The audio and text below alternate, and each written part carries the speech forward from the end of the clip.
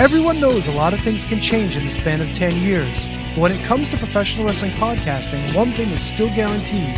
The Shining Wizards is the only place to get all the latest wrestling news, interviews with the greatest guests, and of course, tons of laughs in discussing the world of wrestling. The show is still available on Monday nights at 7 p.m. East on rantemradio.com and Rant Entertainment Media on the TuneIn app. And it's still available on all podcasting platforms. To check us out, head over to shiningwizards.com, where it's still wrestling talk and talk about wrestling. Are you tired of prediction shows? Do you want to fantasy book the companies? Does Bigfoot even really exist? If you answered yes to any of those questions, then check out the podcast that isn't a podcast. Every Tuesday and Thursday, the standing streamer stands and delivers as he and Vanessa talk about all that's going on in pro wrestling today. Plus, see in-depth conversations with people in and around the wrestling world, as guests share their stories and insights about making it in the business. The Putting You Over podcast. Putting your weeknights over every Tuesday and Thursday.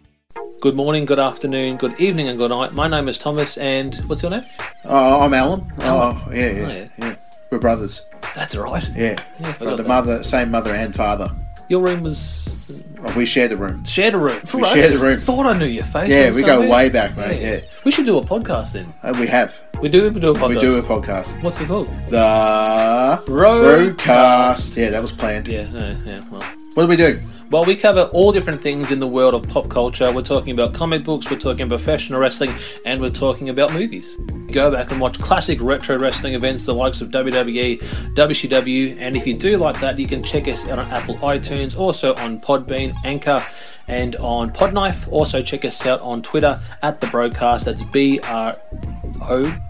Hey, it's alright, good on you. Yeah. Instagram also at The Broadcast Podcast. Remember, we don't spell it with a C, we spell it with a K. Sorry, mate. Take it easy. Two Heels and a Face Wrestling Podcast believes wrestling is a buffet. There's something there for everyone. These guys cover local Chicago indie scene, and all of their episodes can be found at twoheelsandaface.com. The number 2, heelsandaface.com.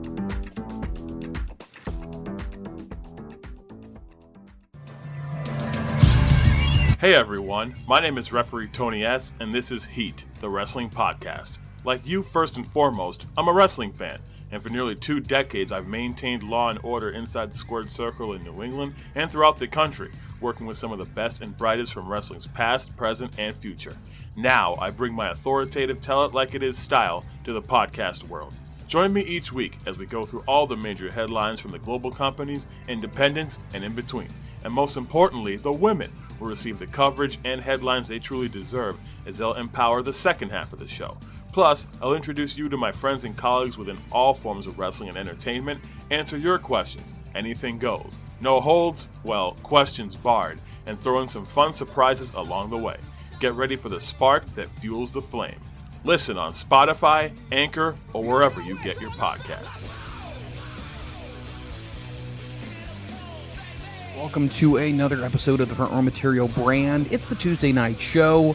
I am Mike Freland, soon to be joined by the man I affectionately refer to as the Butt. We do apologize for not having a show last week. It was the 4th of July. Had some fun. Had some fun with family during the course of the week, leading up to and after the 4th of July, and it's just a really good time to get together with family and friends, and you don't normally get to do a lot of that during the course of the year, so sometimes during the summertime, when it's nice outside, you like to take advantage of it. So, apologies of that, but we're back. We're better than ever. And with that being said, the man of the hour, the man with the power, he is the man I affectionately refer to as the Yes Man, but you call him the Butt. Christopher Butt, how you doing, man? I'm doing fantastic, Mike. Good seeing you again. I missed you last week. Hope you enjoyed your 4th of July. Let's see what foolishness we can get up to this week. Well, you know, we had the 4th of July, which is our nation's birthday, but then there was also Canada Day, which was what, July 1st? Correct, July 1st. So what kind of festivities happen with Canada Day? Well, there's usually fairs and whatnot set up. I was in a little town called Newburgh. They had a family day or Canada Day festivities all all family event. You know, the bouncy castles, the cornhole bag toss, little games like that. They had a vendor's market there, some food trucks, barbecue. Just a good time. Just fireworks, obviously. Nice. It's basically Canada's. It's the same as the 4th of July. Nice. So yeah, it was a good time.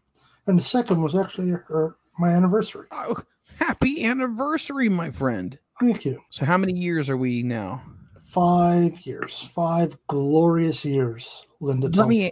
I've seen your wife, and I can say this because we're friends. Beautiful woman. I'm telling you right now, the butt is a lucky, lucky man. Now, with that being said, do the two of you do the traditional gifts for the anniversaries? Like, you know, first year it's this, second year it's that, yada, yada. Or do you just kind of do your own thing? We just do our own thing. We generally go away on vacation for our anniversary. Oh, nice. We didn't this year because, well, the house needed a new furnace and air conditioner. So, happy anniversary. We're cool in the summer and hopefully warm in the winter.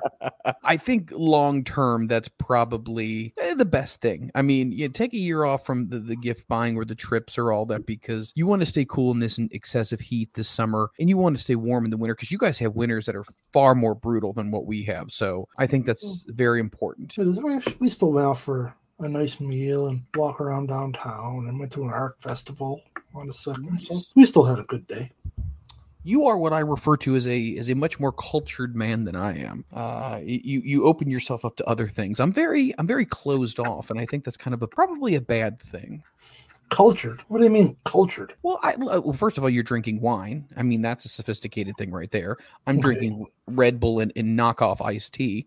That's the first thing. Second of all, you do different things. You go on these trips, and you do different stuff. You see sights. You know, I don't really do a lot of that kind of stuff. So, I mean, you might not think it. It's just living. You got to take stuff in. You got to, if you can, and explore different things, it's a good time. No, I agree. And I think you are living it up, my friend. I wanted to start off with a story or a topic that, gosh, I wanted to talk about this for a couple of weeks. And I'm scrolling through my phone here because I had my notes here with it. Here we go. Now I have it. So you and I, but probably more so you, are a big fan of Natalya. Obviously, the Hart family, well known in Canada. A lot of people have trained under Stu, and a lot of wrestling really kind of came from Stampede. It was one of those territories that back in the day, a lot of famous stars were really made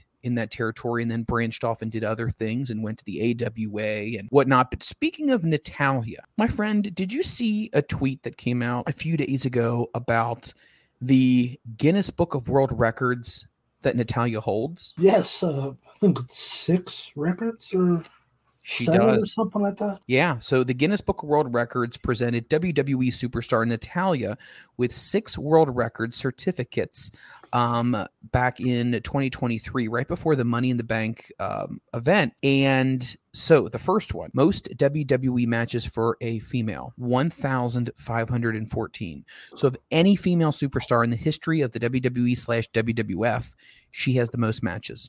She has the most wins of any woman in WWE, WWF history with 663. She has the most pay-per-view appearances by any female in the WWE, WWF at 75 pay-per-views. She has been in WrestleMania more than any other female, 8 WrestleManias. She has more Raw matches than any other female at 174. And she has the most SmackDown matches at 200. Now, obviously, these numbers are changed because, by the time this kind of tweet came out, she's wrestled and, she's had more matches. But when we talk about somebody like Natty, and man, you and I have gone up and down the roads with this, just talking about her work ethic and how hard and dedicated she is to the company and how she works with the talent backstage. And she's always that consummate professional, willing to do whatever it takes to put that next generational star over. She's number 1 in every single category. That's incredibly impressive. And the fact that she has been a champion, but the fact that she doesn't always get the championship opportunities, but she's still a team player. This right here says it all that you need to know about Natalya Neidhart. 100% pure company wrestler. It's not about her. She wants to get the company over. You think with 1,500 matches, you said, Mike, she's had? Let's see here. Something to that extent? Total matches, 1,514, more, the most matches by any female wrestler in history in WWE. But less than 700 wins. So that shows you right there that she's more interested best for business. Exactly. It's not about her getting over. I'm biased. You know this. Anybody listening knows this. I'm 100% biased, and I'll admit it. I am. I think she is an easy top 5 women's wrestler of all time. You know what? I'm talking all time. Moolah back in like the whole shooting match. I think she's top 5. I can't really argue with that. I really can't, because I think it says it right here. I mean, Tyson Kidd is one of the most respected agents in WWE right now. And what a power couple. And I feel like, that phrase power couple got thrown around, I feel like several years ago when it was, Triple H and Stephanie. And then you had Shane Douglas and Francine and Macho and whomever of his valets. But when you think about it, like Natty is one of the most successful women wrestlers, maybe not even WWE, like you said, of all time in any organization. But then what Tyson does is he's so respected and so beloved in the company. Talk about just people who want to do what's best and check the ego at the door. She's very similar. What's the word I'm looking for here? The body of work to Owen. Yeah, good point. Very good point. Amazing wrestler. Like, just everything you want. Really never got the recognition he deserved. Unfortunately, Owen wasn't real when he had his tragic accident. I don't want to go down that road, but you know what I'm saying. Oh, sure. Natty, I don't think quite gets the love she should. I would agree. Right. I mean, you think of what she's done for women's wrestling, because you think she was there in the Divas nonsense when there was the bra and panties match and the the mud wrestling and the just the everything silliness else Russo and Bischoff came up with. And she's still around, and she's had some god awful games. The farting. Why? Were they mad at her? Did she do something bad? Because that was dumb.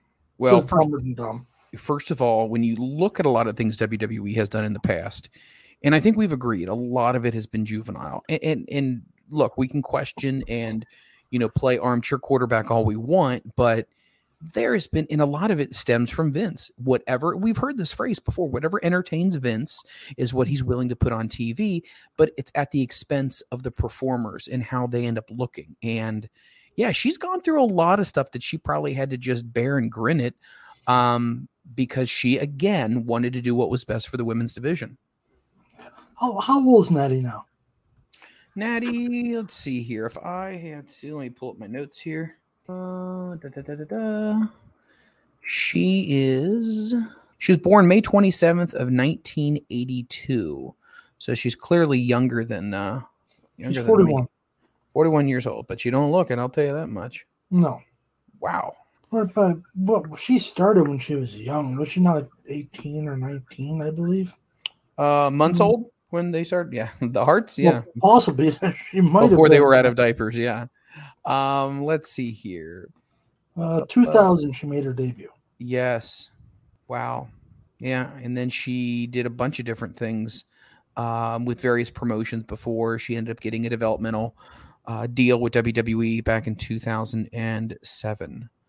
So good for her. She's still running strong. And I don't know. Here's a random tidbit, Mike. And starting in October of 2017, she writes a weekly column for the Calgary Sun and the Edmonton Sun newspapers. Wow. Detailing her life and career. I did not know that. No, I got that from Wikipedia, so it could be complete bullshit too.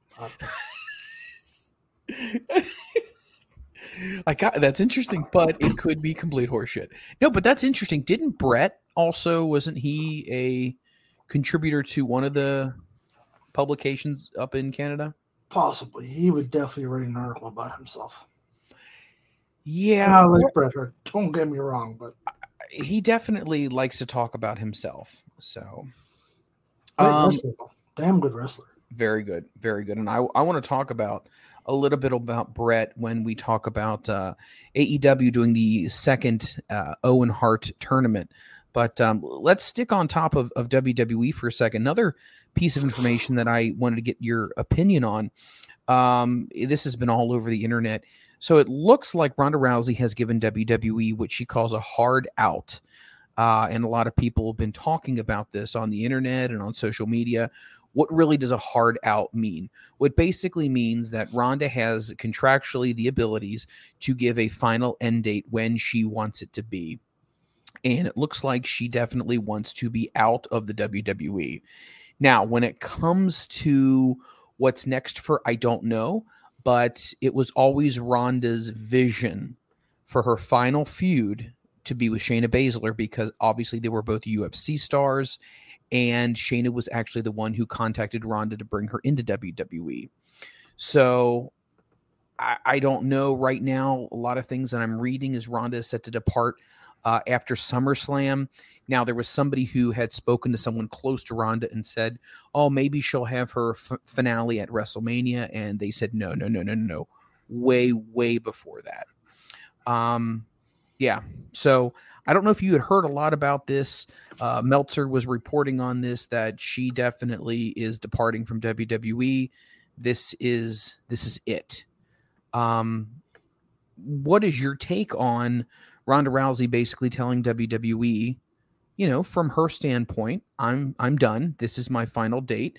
This is why they had them win the championships, the tag titles, and then obviously have Shayna turn on Ronda, yada, yada. And then there you go.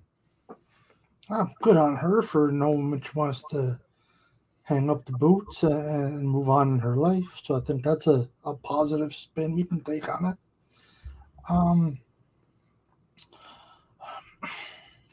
I don't want to say bad about Ronda, but has she ever really been all in, do you think?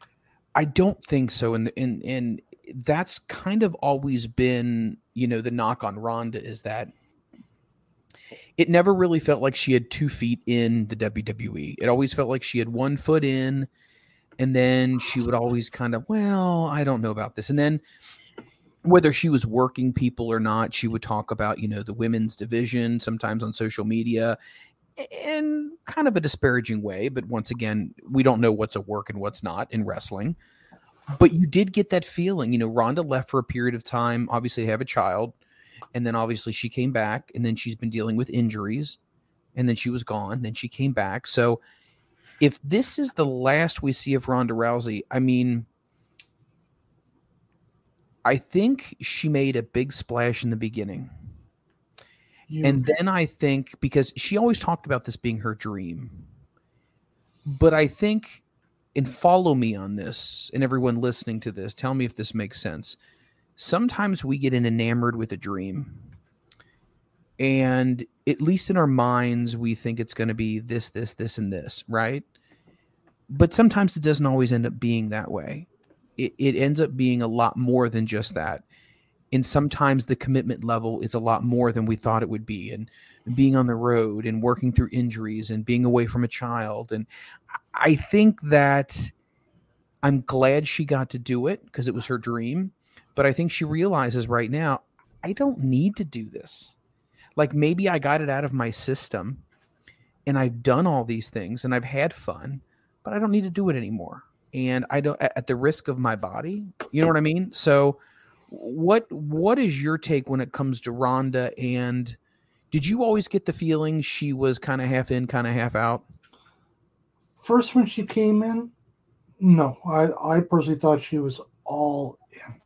Like, she wanted it.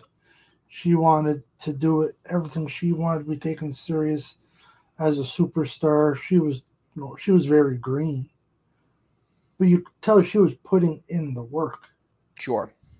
Look, because she made drastic improvements. But then she almost went backwards. And I don't know why. And don't get me wrong, she's a great talent.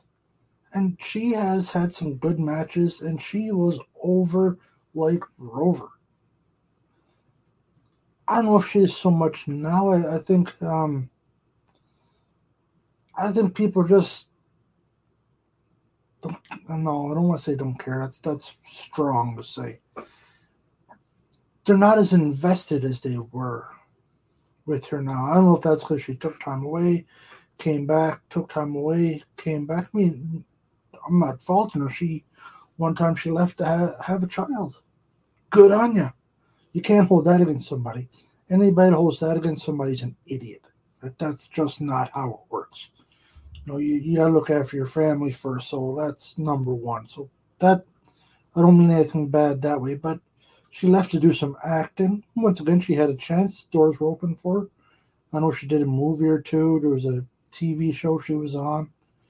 It was like a police firefighter TV show I seen her on one time. Yep.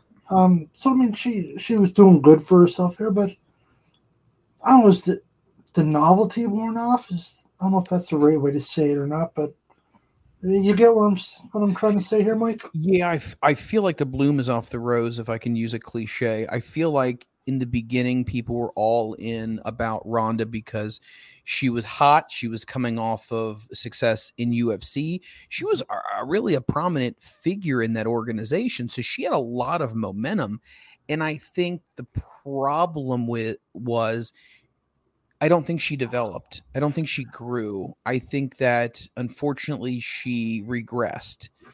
And she relied on a lot of in-ring abilities that were more judo throws and submissions, and it really wasn't like she was becoming more of a technical wrestler.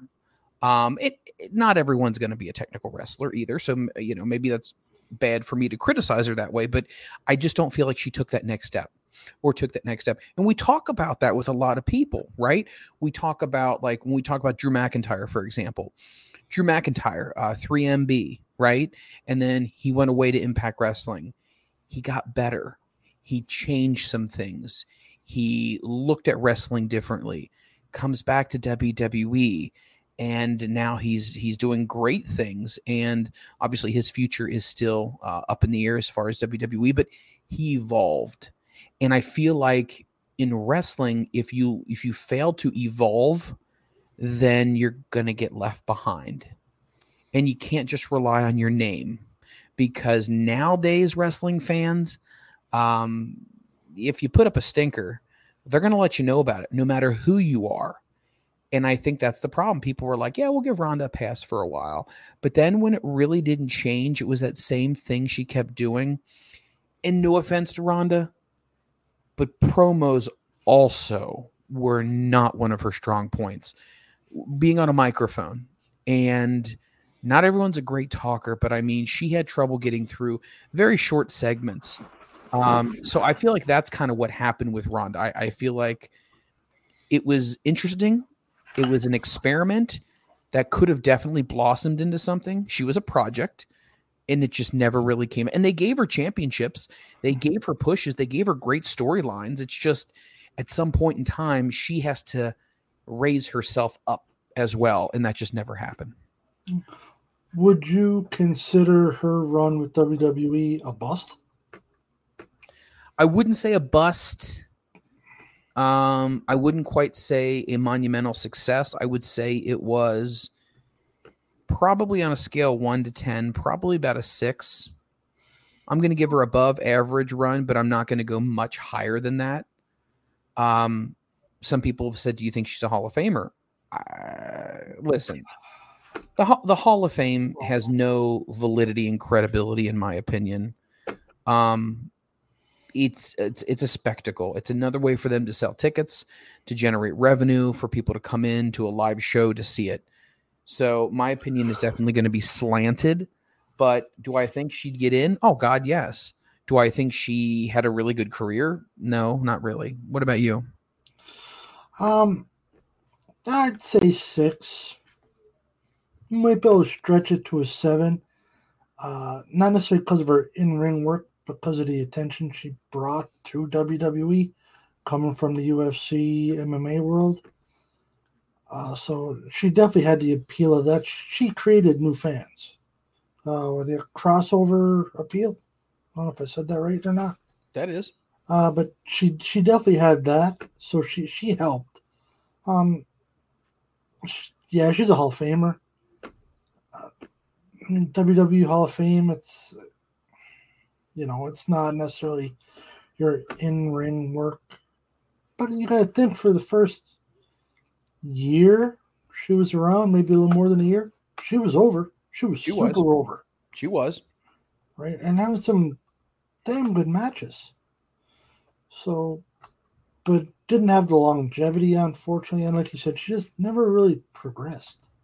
Correct. Originally, she did. She started getting better and better, and that's like she just hit her ceiling. I don't know. Maybe that's all she had in her. Because you got to think she's coming from the judo, Olympic judo, MMA, so she was beat up before she got to WWE. Absolutely. So maybe that's all she had in her. Maybe it's all her heart had in her. No, maybe when she's like, hey, I made it, it's not what I thought it would be.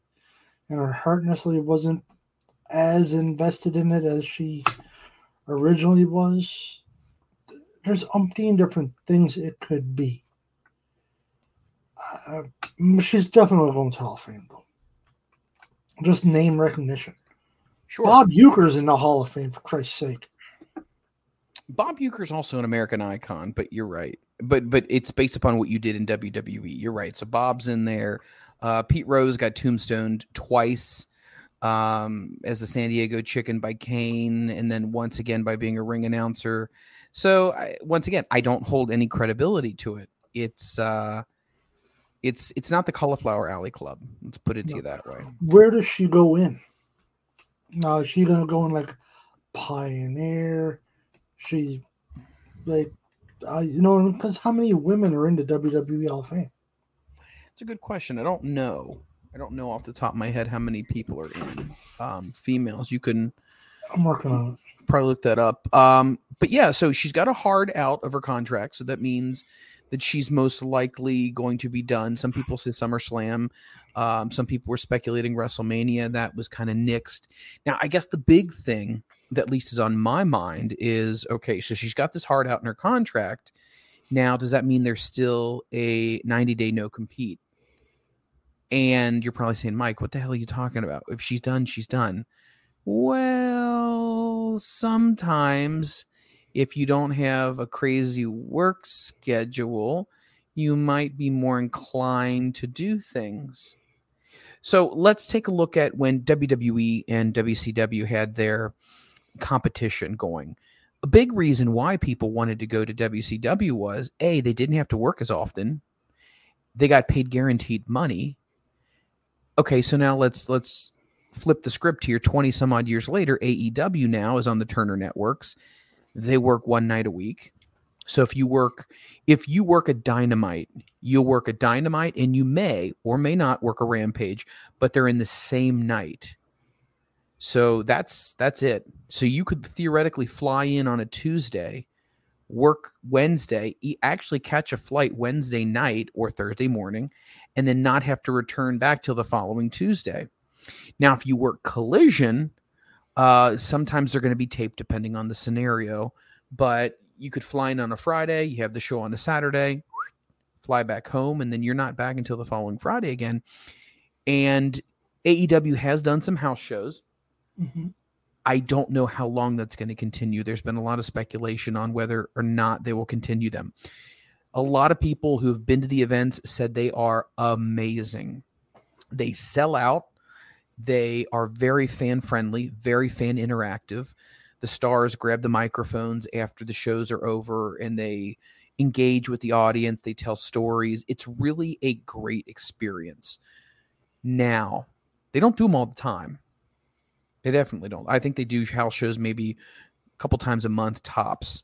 And you're probably not going to have more than, 10, 15 people that are going to be there. So it's one of those deals where your schedule's not going to be wicked crazy. And they have such a huge roster, AEW, that you might not even need to come in very often. Do I think Ronda could appear? I do. Yeah, for something like that, I could see her doing it. I mean, why not? If you can do a late schedule like that, or even if she's not going to do like the independent circuit, I don't think. But no, like a one-off. Impact brings her in for a match or two, like a special attraction thing. MLW, I doubt they could, but you get where I'm going. Like a New Japan, a match it wouldn't surprise me. 100%, especially with her MMA background, that would make perfect sense. Yes, right. I could see her doing stuff like that, but yeah, if she keeps going, I would doubt it's a money thing. She's done very well for herself. Between her UFC money and promotional stuff and movie and TV and WWE contract, I would imagine her WWE contract alone was a pretty penny. Oh, so absolutely. She's done well for herself. She's not an old lady. She's still she's in her 30s still. There's no way she's 40 years old. I'd be shocked if she is. Right now, her net worth as of July 2023 is $14 million. Let me see if I can pull up her contract. All right, so you got to think 14 mil net worth. And it's not like she'll never make another dime going forward. Agreed. Her salary autograph circuit. She could just do special appearances. Right, fan fests and stuff like that. Her salary is $1.5 million a year. She also makes $2.1 million a year in merchandise sales and bonuses. She is the second highest paid female superstar. She is behind Becky Lynch. Oh. So interesting, but it's a good chunk of change. Once again, she made a ton of money way before she even came to WWE. So it's not as if she's hurting for money. No, so realistically, I would think that she's just going to do the fan fest autograph circuit, special appearances. I can't see her just retiring and being done. Right, but I can also see UFC using her as well, or a commentator or promotions. Have her come in, once again, meet and greet, autographs, signings. Because don't forget, UFC puts off a big fan fest in Las Vegas every year. Second week of July, so actually be coming up soon. That's huge, and plus they're always doing promotional stuff. Right, she was in Strike Force before. She was an Olympic judokas. I think that's what they call judo wrestlers. So I'm sure she's still getting a little bit of promotion from that. Plus, she had sponsors when she was in UFC. Yeah, I don't know if she still has any ongoing sponsorship deals. She has so many open windows, right?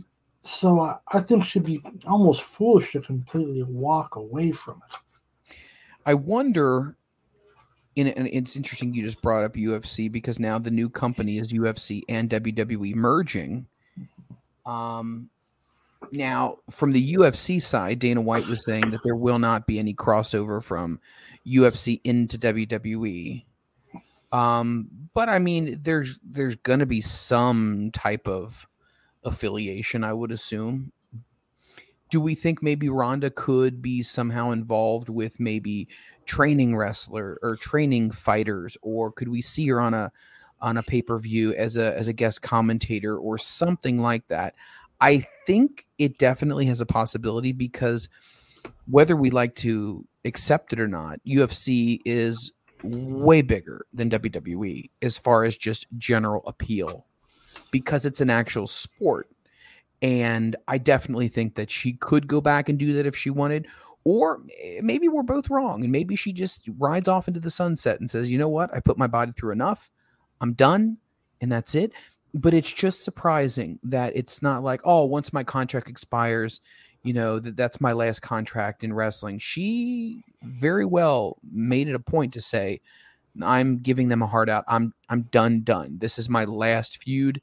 I am not going to be continuing with the company. It's definitely interesting. For regards to her going to UFC to be a commentator, nope. She can't talk. Well, you also got to keep in mind with the headset, people are feeding her stuff to say. Yeah, no, Joe I don't Rogan's know. there as well. I mean, she could do some color, not play by play, but I think she might be able to throw some stuff in there. You never know. You never know. Speaking of WWE, I wanted to get your opinion on Damian Priest. Damian Priest is obviously with Judgment Day. He's a big deal. And he most recently won the men's 2023 Money in the Bank, which means at any point in time he can cash in for any championship that he wants. Damian Priest is someone who I feel is the stereotypical guy who went through the training module, if you will, the NXT, came up to the main roster, looks really good, can talk really well, and it was really just a matter of time before he got his opportunity, and he won. And I think this is more a sign of what Triple H is doing, is that he's got his eye on, okay, we need to really start focusing on the future. And that's the beauty, I think, of what WWE does. They don't always look back. They continue to look forward. And I think with Damian Priest, I think they are going to make him a huge star. Are you surprised by this? I mean, as opposed to someone else winning Money in the Bank? Because there's a lot of questions about who would win. Are you surprised they went ahead and gave it to Damian? Yes. I didn't think he was winning. I thought it was LA Knight. That's why, because he's over. And he is Very a over. hot commodity right now. Yes. And he deserves it. So that's who I thought they were going to go with. However, I don't think LA Knight right now necessarily would need a title to stay relevant. So you don't necessarily need to go that route. It's interesting that they gave it to Damian because Judgment Day is going to implode soon. I do believe you're going to see that blow up. Yeah. I see. Well, I think you'd be a fool not to see a feud between Finn and Damian Priest. I think that would be tremendous. Right? Finn Balor's fantastic. A little lost in the shuffle at times, unfortunately. I would agree. Right? But you just think about it. His match he had with Edge. Hell, they stapled the man's head shut in the ring. Yeah. I mean, he can go. I'm glad he did away with the demon gimmick. So yeah, these alternate things I don't really much. like. So no, but sorry, I got a little off track there. But getting back to Damian, I'm a little bit surprised. I thought Knight was going to win. That was just my hunch going into Money in the Bank. That's why I figured it was going to win. I don't think Damian Priest is a bad choice by no stretch. He's good. He's amazing, and it's nice to see an NXT guy get the rub. Yes. Because a lot of them come up, are very, very good, but nothing comes of them. They don't really get. Some do, but unfortunately, it's more don't than they do. Damian Priest's been around a while now, and it's good to see him get that chance. Do you see him winning the championship? Is the question, though. Well, and that depends on what championship you're referring to. So, like, if we're talking about the World Heavyweight Championship that Seth Rollins has, yes. Do I see him becoming WWE champion or whatever they're calling it on SmackDown? I don't. But I think he's definitely a great guy to keep long-term. And if it means putting the belt on him to take him to that next level, here's a perfect example. Sometimes people don't need a belt. LA Knight doesn't need the belt to take himself to the next level, right? However, you have that Damian Priest who's right there. And what is that thing that's going to get him to the next level? Because it's not his matches. It's not his charisma. It's not his promos. What's that last little thing that he needs before fans say, damn, he now has it? The belt. That's how the belt helps make the star, where in LA Knight's situation, the star doesn't need the belt. The star is already at that peak spot where they need to be before the next big moment or storyline really kind of falls into place for them. That's very accurate. I couldn't have said it better myself. Actually, I wouldn't have came close to saying it better than that. Good job, Mike. Thank you. Every once in a while, I have a good thought. So with Damian Priest, I'm excited about that. I think he's been putting on great matches. He's really the prototypical WWE guy. I mean, think about it. Good looking. He's huge. He's got a great physique. He can talk. It's one of those things where it's like, man, this guy has all the intangibles. Where did we see that before? The Rock. Whoa, he could talk. He was good looking. He was good on the mic. I'm not saying that he's going to be following in the footsteps of The Rock. But what I'm saying, though, is he has those unique characteristics that he could definitely be a big deal for quite a while. Yes, that I can agree with. He is that good. Let's kind of switch gears. Let's talk a little bit about the aforementioned LA Knight. Obviously, Sean Ricker plays the character of LA Knight on WWE. He has been just about anywhere and everywhere. A lot of people remember him from his time in Impact Wrestling as Eli Drake. And I thought Eli Drake was a great character in Impact. Unfortunately, we were kind of in that really weird zone with Impact Wrestling where what was going to happen with the company? Were they going to go out of business? Were they not? The writing was not the greatest in the world. You know, they changed it from the, multi-sided octagonal ring to a square ring. And I don't really know what happened with him. And then I think he did a little stuff with Global Force Wrestling, which was the Jeff Jarrett side promotion that was supposed to be like this big colossal thing that never really came to fruition. But he's over right now. However, the fans may really like him, but not everyone feels the same way about LA Knight. Have you heard some of the comments that Kevin Nash has said about LA Knight? He's a Rock ripoff, apparently. Yeah, he that really, might not be the exact words, but that's the gist of it. No, it is you're right. So I'm going to read this directly. Former WWF champion and NWO leader and member of the Clique, Kevin Nash, made a bold claim that LA Knight is nothing more than a ripoff of people like Stone Cold Steve Austin and Dwayne "The Rock" Johnson. He also said there's a clear divide amongst wrestling fans on whether or not he is a megastar. Now, in comparison, Knight was certainly the type of person who can deliver great promos. He's definitely inspiring. He's definitely somebody who has charisma. But once again, some people who are not in the industry right now think that he is not all that. And Kevin Nash is definitely one of those people. So let me ask you this question. A lot of wrestlers steal a lot of things from a lot of people. I'm not saying he's doing that, but I'm saying, once again, you had the original Nature Boy. That kind of went down the line. Ric Flair eventually took that as well from Buddy Rogers.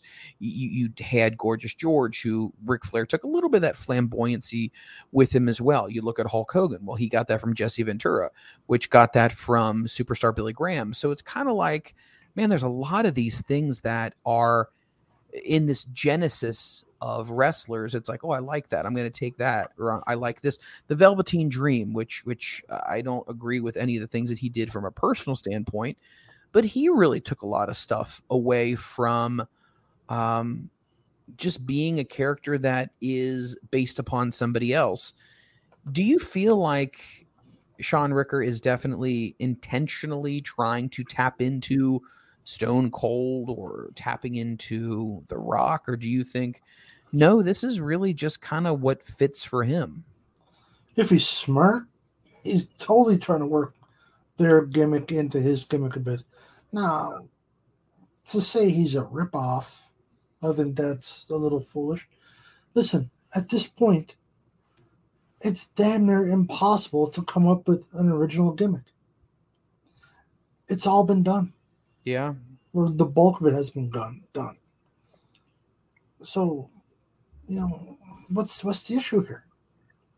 unless he's coming out and calling himself the Stone Cold Rock and just totally butchering their gimmick and stuff like that, I don't have an issue with it. It's been done forever and a day. You take a little bit of this, you take a little bit of that, a little bit from this guy, your own twist on that, you throw it all together, hopefully you get over it. And he is. We're not talking like when WCW had the Renegade and WWE had the Warrior. Okay, Excellent. That was a Excellent blatant ripoff. Like, very much so. And you can maybe say Goldberg or Stone Cold was. That one might be a little bit of a stretch, but you get where I'm going. Yeah, I do. But the Renegade and Warrior, that was 100% a ripoff. Yeah. Right? Didn't work out worth a damn, but it was a ripoff. It's just the way it is. You're always going to be recycled. There's always so many ideas, always so many gimmicks. It's the way it is. Like you said, there's been Superstar Billy Graham, Jesse Ventura, Hulk Hogan. So should we look down on the Hulk or Jesse because they're ripping off Superstar? Really? Like, we're not going to go that route. I don't think. I won't anyhow. Because I just don't have an issue with it. I don't think he's a blatant ripoff. Do I think he's boring a little bit from here, a little bit from there? Absolutely, I do. I don't have an issue with it. Now, if he comes out Monday in black trunks and a black leather vest and a shaved head and a goatee, like, whoa, come on now. This is a bit much now. Yeah. But what he's doing, I think is fantastic. Don't knock him for it. Let's get on board. Let's ride. That's a wagon there. Let's ride that. On his My World podcast, Jeff Jarrett specifically addressed Kevin Nash's comments and noted that he could imagine him saying something like that when they spent time together on the road. He then complimented Knight for his work in the WWE and the way he's presenting himself on the platform. Jarrett also went to say LA Knight's experience and praised his persistence and passion for wrestling. He would go on to say this: Kevin, I read that, and it took me back to when you used to ride in the cars together. I could see Kevin Nash going down the road saying something just like that, I guarantee. If we had a couple of tall ones in us, he would sit back, he would do impersonations, and we'd laugh our asses off. But you know what? That's the way it is. They've given him the platform, and you know what? The guy has gotten himself over. He's been 4 or 5 different types of characters on national television, whatever it is. But he's a seasoned guy who, you know what, has been in the business for a while, and he's trying to get himself over. So at the end of the day, and there's more to this quote, I'm not going to go into all of it, but at the end of the day, when you think about it, why would you hate on somebody? Like, Kevin Nash isn't even in the business. And I think this is one thing that wrestling fans pick up on is people who aren't in the business commenting on the business. If it's not an objective statement, like, you know what, I really think this would be good if they did this or this, but ripping on one of the boys, where is that being productive? Because think about it for this perspective. If Kevin Nash was in the industry and he was healthy and creative came to him and said, you know what, I think you could take a little bit from this guy and a little bit from that guy and do whatever, and it got him over, he would be in the same situation.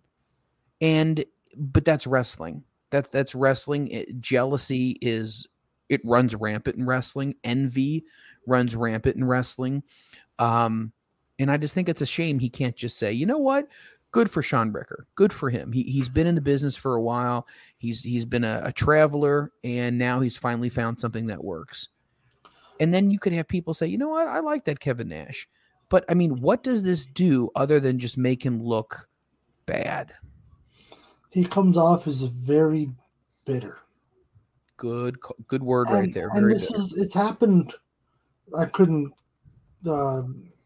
reference a specific article before, but you've heard him say some disparaging things in the past. He just comes off as a bitter old wrestler, and he shouldn't be, because he had a great career. Another guy that went on and did some movies and whatnot, had a great run, done very well for himself.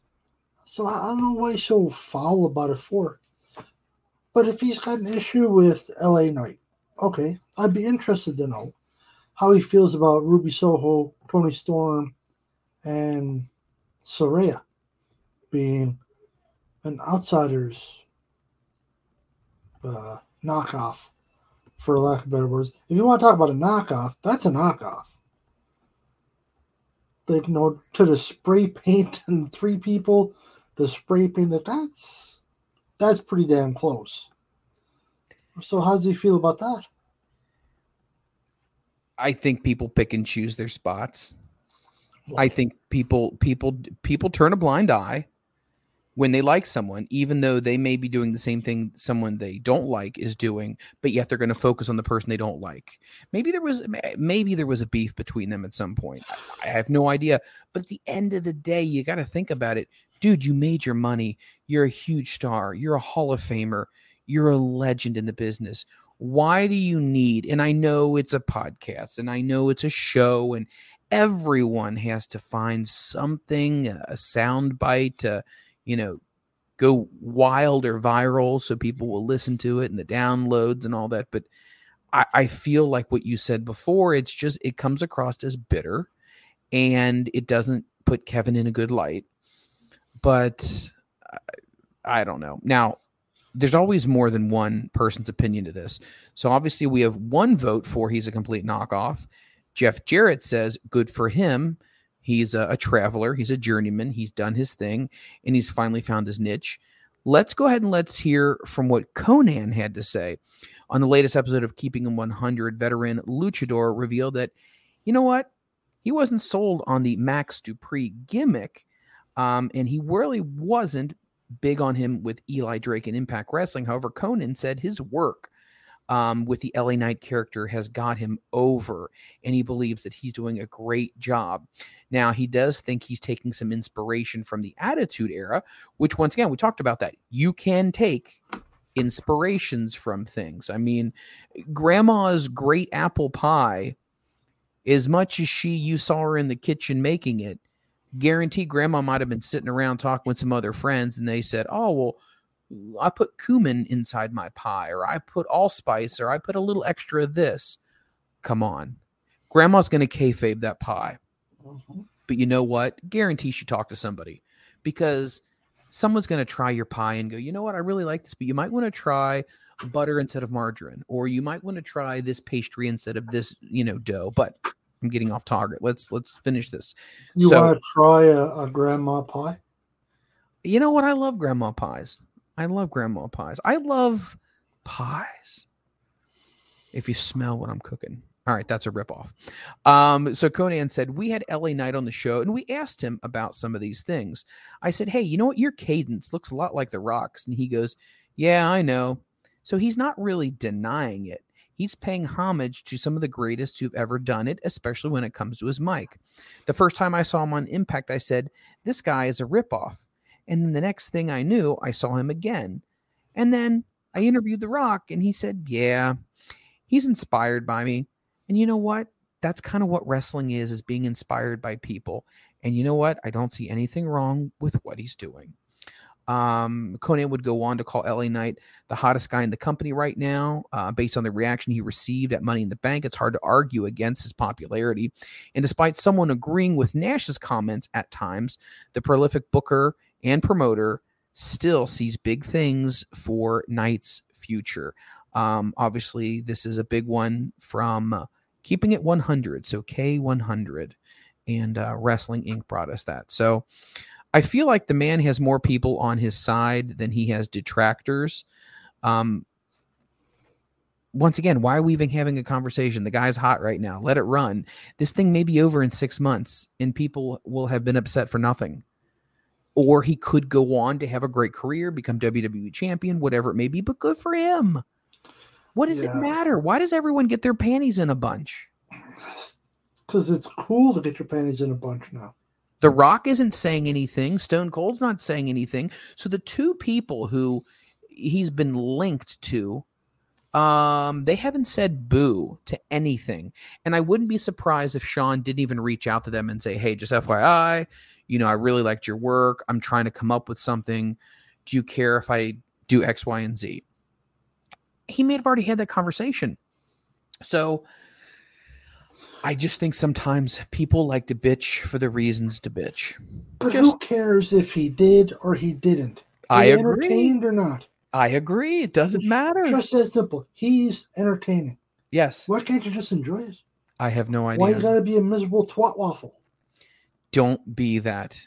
Don't be a scumbag or a twat waffle. That's right. Which I'm not really quite sure what ingredients go into that, but I don't think Grandma made one of those. Well, you never know. Grandma had, you know.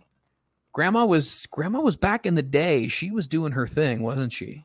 She was. Here's the funny thing. We look at our older generation of grandparents and whatnot. We're like, oh, they're so sweet and kind. You don't know. They could have been freaks. We have no idea. But you never know what? Who cares? Exactly. Who cares who does what? Most they make you watch.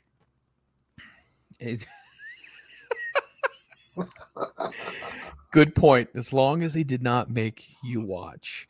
Guys, just a small break right here. If you're enjoying this podcast, remember this podcast is available anywhere fine podcasts are made available. It's absolutely free. We're on all major platforms. If you enjoy this podcast, please go ahead and share it on social media. And if you happen to know someone who likes wrestling podcasts, so we're just a couple of buddies chatting about life itself, go ahead and share it with them as well. We're available, again, anywhere fine podcasts are available, and it's absolutely free. I want to talk about Brian Pillman Jr. And I know that we haven't seen him on AEW TV. Have you heard the recent news about Brian Pillman Jr.? No. I haven't heard anything about him in months. A long time, yes. Well, he and Griff Garrison were a tag team, and then Griff got injured. And then Brian just really was not utilized because the roster was so bloated. Well, Ryan Clark is reporting from eWrestling News that Brian Pillman Jr.'s time in AEW has come to an end. PW Insider reporting that Brian Pillman Jr.'s deal with All Elite Wrestling has expired, and he's officially no longer with the company. Now, AEW doesn't publicly announce their departures, unlike WWE, who wishes people on their future endeavors. Pillman first competed at the Double or Nothing pay-per-view in 2019, was a member of the Varsity Blondes with Griff Garrison, and he last competed with the company in May. Now, to what extent, I have no idea. I have not seen him, and I watch AEW religiously. Let me ask you a question. Is Brian Pillman Jr. just a casualty of too many cooks in the kitchen when it comes to stars? Or is it they never really got that thing out of him that they really wanted? Both. Bloated roster. Conversation we've had umpteen times. I'm not going down that road again. We've beaten that horse to death talking about it. Yeah, that horse is dog food at this point. Oh, 100%. And due to the bloated roster, they just never really went with them. When him and Griff were having their going on, and they had who was their valet? Julia Hart. That was entertaining. I enjoyed it. I thought they were doing very good. Fortunately, Griff got hurt, and Brian got lost. And Julia's gone on. She was with Malachi Black, the House of Black now. Brian just got lost. They didn't seem to know what to do with him. And it's because the roster's so damn big.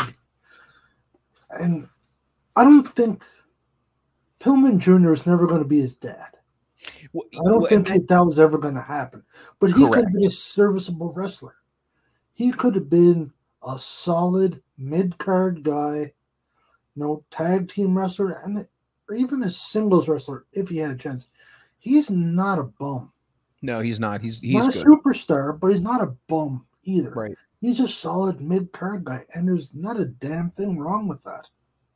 Nothing wrong. He will have a good career. He's not done. He might bounce around a little bit now, but I would be shocked if he showed up on Impact in a couple weeks' time. I wouldn't be. Right? And he'd be very serviceable for him.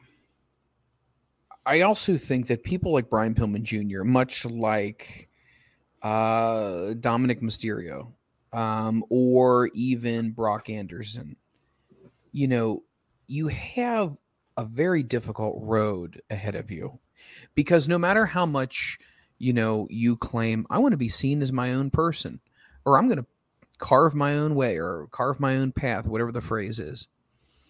Every time they hear the name, they're always going to think of memories of the father. That's just the way it is. I mean, how many times have we seen Cody and Dustin, and they always, boom, go right back to Dusty? Did the two guys live up to what Dusty did? And I think because Brian Pillman was bigger than just what he did in the ring. I mean, the things he did with getting Bischoff to get him out of his contract, he worked that.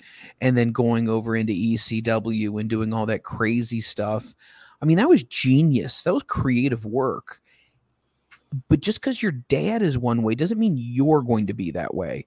And I feel like sometimes they act like that generational bloodline is going to continue, no pun intended, but it doesn't necessarily always translate. And I feel like he was always in the shadow of his dad. Now, keep in mind, Brian Pillman was a decent wrestler in WCW under Bill Watts, but he really never broke out until he ended up becoming a member of the Hollywood Blondes. So I think sometimes it's about being paired with the right person. Did we think Griff was the right person? Maybe. Griff is also injury prone, so that kind of stalls that. And I think they looked at the Hollywood, not the Hollywood Blondes, the Varsity Blondes, and they thought, okay, how are we going to piece this thing apart? We want to keep Julia. Okay, we're going to go ahead and make her turn heel. She's now with the House of Black. I got some comments about Julia Hart in a few minutes, but I think they just didn't see enough fire out of Brian Pillman Jr. And this is show business. You got to be able to bring it. And I think at the end of the day, he just never had enough charisma to bring it. And I don't know. He's good. It's almost a kiss of death. If you're a second generational talent, yes, you got to be good, like good, or else you're going to be seen as a bum. Eric Watts was not a bad wrestler, but he never really got his shot. David Flair? Yes. He was not a bad wrestler. People beat up on him all the time. He wasn't a bad wrestler. Well, he wasn't his old man, but it's not like he was dog shit in the ring. He was half decent. Well, don't you think that for every 5 people that don't live up to their parents, there is that 1 or 2 that actually could exceed it, a.k.a. Mr. Perfect? Larry the Axe Hennig was in the AWA. Obviously, Kurt comes in, ends up having his WrestleMania debut at WrestleMania 5 when he took on the Blue Blazer, which was Owen Hart, and then he took on that Mr. Perfect persona, and I think he actually went beyond what his father accomplished. So there is one example of, yeah, it can happen, but it doesn't happen very often. It's because you're already behind the 8 ball right from the get-go, because you've got these big shoes to fill. And a lot of fans won't give you that chance, because I remember Brian Pillman. He was this. Oh, this is Brian Pillman Jr., Pillman's young fella. Geez, he's not his old man. Correct. Oh, no, but his old man wasn't his old man at one point either. This is correct. He built up to it, and he was like, poor Brock Anderson is doomed. He should just pack her in now. He's got no chance. People have turned on him. Hey, hate to break it to you people, his old man wasn't the most entertaining wrestler either. He was a damn good wrestler, but it's not like, it was a spot fest.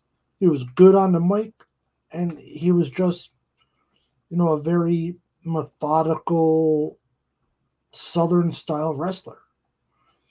Right? Not like there was a lot of flash to his rings. You could say a little bit boring, just very technical. Hey, guess what? Brock's kind of like that. Yeah, this is true. Not as good on the mic, but he's also very young. Arn wasn't that great on the mic when he was Brock's age, I bet you either. No, and I think a lot of those promos that were cut when they formed the Horsemen was JJ, was Rick, really cutting him. I mean, Tully was better than Arn, but even Tully didn't talk a whole lot. So because they were the grunts, they went out there and they just had great matches. If you can have great matches and you can't talk that great, they can always put a mouthpiece with you. That's always the saying. But if you're not putting out great matches and you can't talk, you're not going to get by just because of your last name. You're Sean Stasiak. This is true. Very true. His father was a huge star in the WWF, WWF.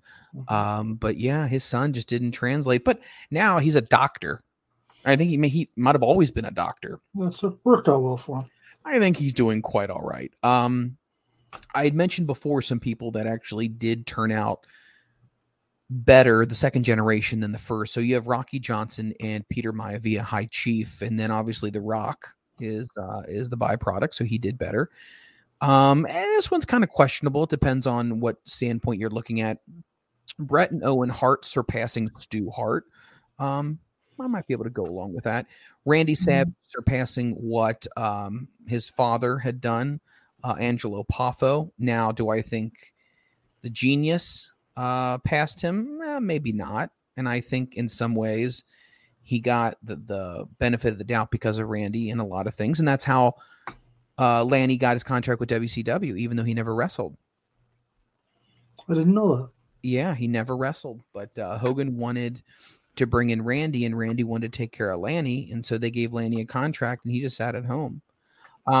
Eddie Guerrero, a lot of people say that he was the best out of the Guerreros. I would agree. Randy Orton surpassed his father, Cowboy Bob. Once again, it kind of depends on where you're looking at that, because Cowboy Bob also was in many different promotions. He had a great gimmick. He was a great heel. But Randy, being on the platform of WWE, it probably is more well-known. Has Bob's arm healed yet? I'm hoping it is. I really do. That's a nagging injury. Man, it was like 20 years. More than that. We're talking maybe 45 years. Mm-hmm. And for that cast to look as good as it does today, I tell you what, kudos to his doctors. Slow healer. I think he had the diabetes. He might have had it. Should have called Wilford Brimley. So when you talk about Terry Funk, the Funk family, he definitely rose above what his family. It's interesting. We talk about Terry Funk. He just recently celebrated a birthday, and I do believe he's in a assisted living facility right now. Looks very different than my last picture of him, which was maybe not even like a year or two ago. But with Terry Funk, you talk about families in wrestling. The Funks, I watched Dory Funk have a match in Japan. And Japanese wrestling is really different with the legends. The matches are slow. And when I say slow, I mean slow. You can Google it or YouTube it, and you can see Dory Funk's last match or last matches, and it's hard to watch. Kurt Hennig, as we said before, surpassed his father as well. And we talked about Owen and Brett. And then I don't think Dustin Rhodes or Cody surpassed Dusty, in my opinion. Would you agree? 100%. So it's tough. But Brian Pillman is no longer with AEW. I wonder what that means for Griff Garrison. I was always really high on Griff. I thought he had a good look, but never really heard him on the mic. And I'm wondering if AEW is saying, okay, we have a lot of people. We're going to start thinning the herd. We're going to start with some of the younger guys and just, do they have the chops or don't they? If they're a project that we can work with, awesome. If unfortunately we just can't do anything with them, we're just going to quietly let them go. That's a smart move, because I'd be boggled to know how big that roster is. You think they got 100 people on the roster? Oh, yeah, definitely. Yeah. Definitely. It's a big roster. It is. We talk about this a lot. This is something else I wanted to kind of talk about. John, talk about Jon Moxley for a second, because Jon Moxley is one of the guys in AEW who really can do what he wants. If Jon Moxley wants to wrestle in Japan, he's going to be able to do it. If he wants to wrestle for Revolver, he's going to do it. GCW, he's going to do it. I want to ask you this question. Do you, in your opinion, think Jon Moxley bleeds too much? Yes. Okay. Well, there's a lot of people who have opinions on Jon Moxley and Jon Moxley's bleeding. Now, Jon Moxley actually heard some of these comments and has retorted, and I'm going to pull this up here, so give me a second. But when Jon Moxley, when he wrestles, I think he's good, but people like Jim Cornette will say that Dean Ambrose was a better version of a wrestler than Jon Moxley is. What is your take? Would you prefer the Dean Ambrose character, the Lunatic Fringe, or Jon Moxley? That's a tough one. I hadn't put any thought into it before. And the reason why I bring this up is because I actually like the Lunatic Fringe. I really, he was very Rowdy Piper-like with the Lunatic Fringe. Yeah, I would be. My first reaction was to agree with you. Yeah, I like his matches now. They're vicious. Like, his matches are stiff, but it's almost like he's going back to CZW, because that's where he started. Don't forget that. Correct. With the death match, which, hey, to each their own. If that's your cup of tea, have at it. But Armstrong's just getting a little too close to that. To me, I've said this on the show. I've said it to you outside the show.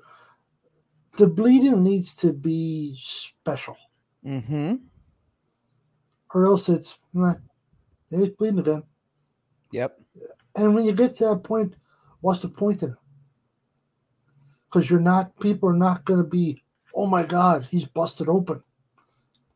At this point, I think if we seen a match and he didn't get busted open, we'd be like, oh, wow, he didn't bleed. And it's not like Sandman when he was in ECW. He'd come to the ring bleeding because he was smashing beer cans off his head. That's complete. Yes. Exactly. Yes. That's self-inflicted. That's part of his entrance. Exactly. Yes. But Mox, you can bet on within 3-4 minutes of the match, he's bleeding. Yeah. And kudos to him if he thinks that's part of his shtick now and he's okay with doing it. Hey, man, good for you. But for me, as a fan, it doesn't have the same appeal. You don't get excited from it. When you see somebody bleeding that doesn't bleed much, or even somebody like that maybe is going to bleed on a pay-per-view, just for example, you're still like, oh, yeah, Mox is going to bleed, or Jericho's going to bleed, but you still get a little more drawn into it because it's not every week or twice a week. It still has that, sounds kind of crazy to say appeal, but you know what I mean? That same excitement. Yes. Right? I personally think I would like for him to lay off on it, personally. Would you say that he is in the category of Ric Flair yet, or quickly approaching? Oh, he's not Ric Flair yet. My God. Ric Flair used to sneeze and he'd bleed from his forehead. Yes. No, I don't know if we're ever going to see it get quite like that. Because you got to think, when Flair was, wrestling, well, even towards the end, but definitely back in the NWA days, oh my Lord, those would be bloodbaths. Like, no, not the Crimson Mask. His hair would be crimson. So I don't know if you're ever going to see it get to that extent. Again, the world has changed. Society has changed. People's views on the world has changed. I don't think you're ever going to see that. No. He's not there yet. He's getting there, but he's not there yet. I just don't understand the reason for it needing to be a part of his repertoire. So Cage Side Seats recently did an interview with Jon Moxley, and I'm going to read you a little bit about it. So AEW star Jon Moxley bleeds a lot while he wrestles. He's so synonymous with blood that sometimes people have made humor and jokes out of how long it takes to clean up the blood stains in between the matches when you're at an event. Moxley's blood has soaked tendencies on full display, most recently in Tokyo's Corrigan Hall, where he had a head skewer or skewers, that you use for shish kebabs in his head.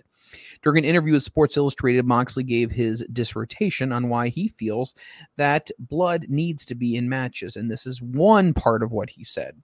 I only know one speed. That's with my foot on the gas pedal. If we're going to do something, let's effing do it. That can be detrimental when it comes to certain things, like drugs or alcohol. But as far as my mindset is, if I'm going to do it, I'm going to do it. Now, when it comes to blood, things like that sometimes just happen. Again, it's the foot on the gas pedal mentality. Some people say, it was just a random match. Why did you bleed? I heard that last time when I fought Ishii. He's one of the greatest of all time. Now, I'm not going to let that moment slip by. So I'm going to effing put the pedal to the metal. Why shouldn't I? And when I hear that I can't have a good match without blood, okay, then you made an argument for me, but I'll still do it every single time. He then went on to say, and like I said, there's a lot of this. He would say, where did he make this comment? Okay. The point of all of it is this is a combat sport. We're allowed to bleed in a match unless there's something else that we're not told to do. But we're allowed to have blood. We're allowed to have grudge matches. We're allowed to do a lot of different things. So, I mean, he does make a point right there, but he then went on to say, I'm actually for less blood, but do it more often. So, anyway, he would finally end the interview with, why are these people so mad for bleeding? It's the mindset. It's the best argument. Is it fake or is it not? It's a wrestling match. Now, he is also scheduled to be a part of the Blood and Guts, which is the remake of War Games, which was originally in WCW, now in WWE, coming up on July the 19th episode of Dynamite, where, obviously, with Blood and Guts, you're going to get a bloody Jon Moxley. We've talked about this topic again before. Let's try this. Let's look at it from this perspective. Who else in pro wrestling is bleeding a lot? Nobody. I don't think I know another wrestler who I think I can remember bleeding. But not consistently. Like Brock, for some reason, likes to hard way himself. He does like to do that. I will agree. A different creature all on its own. But yeah. He's not bleeding every week. Now, when he does bleed, oh my Lord, he bleeds. Yeah. That dude bleeds like a stuck pig. Amen. But it's not every week. There's nobody on the mainstream wrestling that's doing it every week. Yeah, I'm sure. Who's the guy from GCW? Oh, the pizza cutter man. Nick Gage. Nick Gage. One of your favorites. Oh, yeah. I'm sure he does, on the GCW. I've never seen a GCW event. So maybe I'm wrong. Maybe I'm completely talking out my ass right now. But my assumption is he does. He's a death match wrestler. Correct. All the guys in what's Ian Rotten's IWA Mid-South. Yeah. Well, they're a death match organization. Oh my gosh, he and Axel if they're even still around, I'm not sure. Yeah, but when they were together, the New Breed they were called, I think. Oh my God, that was just vicious. And the Taipei death match. Yes, with the glass on the knuckles But that was many, that was 25 years ago. Yeah. Maybe more. I don't know. It's a long time ago. I mean, poor Axel's been gone for quite a spell now. Mm-hmm. So, but if I'm going to like a death match, a CZW, IW, whatever, Mid-South, yeah, those guys are still bleeding. But when you're talking your mainstream, WWE, Impact, AEW, MLW, places like that, I don't know, New Japan, it's just not the way it is anymore. It's not the 70s and 80s, and even early 90s, really. There was still a fair bit of bleeding going on then. Then, the world changed. People became a little more concerned about, contacting diseases and whatnot, which they 100% should. Don't get me wrong, you don't want to be getting something nasty, right? Like poor Devin Hannibal got. And stuff that's just the world changed. You don't need to bleed. Now, when Mox had his match over the one he just had, when he fought the Crazy Monkey, I believe the guy's nickname is, don't look at me like that, Michael. The match he just had over in New Japan, that guy they call the Crazy Monkey. I'm telling you. Okay, all right. Hold on, we're working on it here. No. You keep talking to Anyway, the audience. I'm going to look up the Crazy Monkey. Yes. I'm sure it's what they call him. Anyway, the match he just had where he took the skewers to the head. Yes. Okay, for something like that, that's a big pay-per-view. The guy who was wrestling, that guy's a deathmatch wrestler. So that one, it makes sense for him to bleed.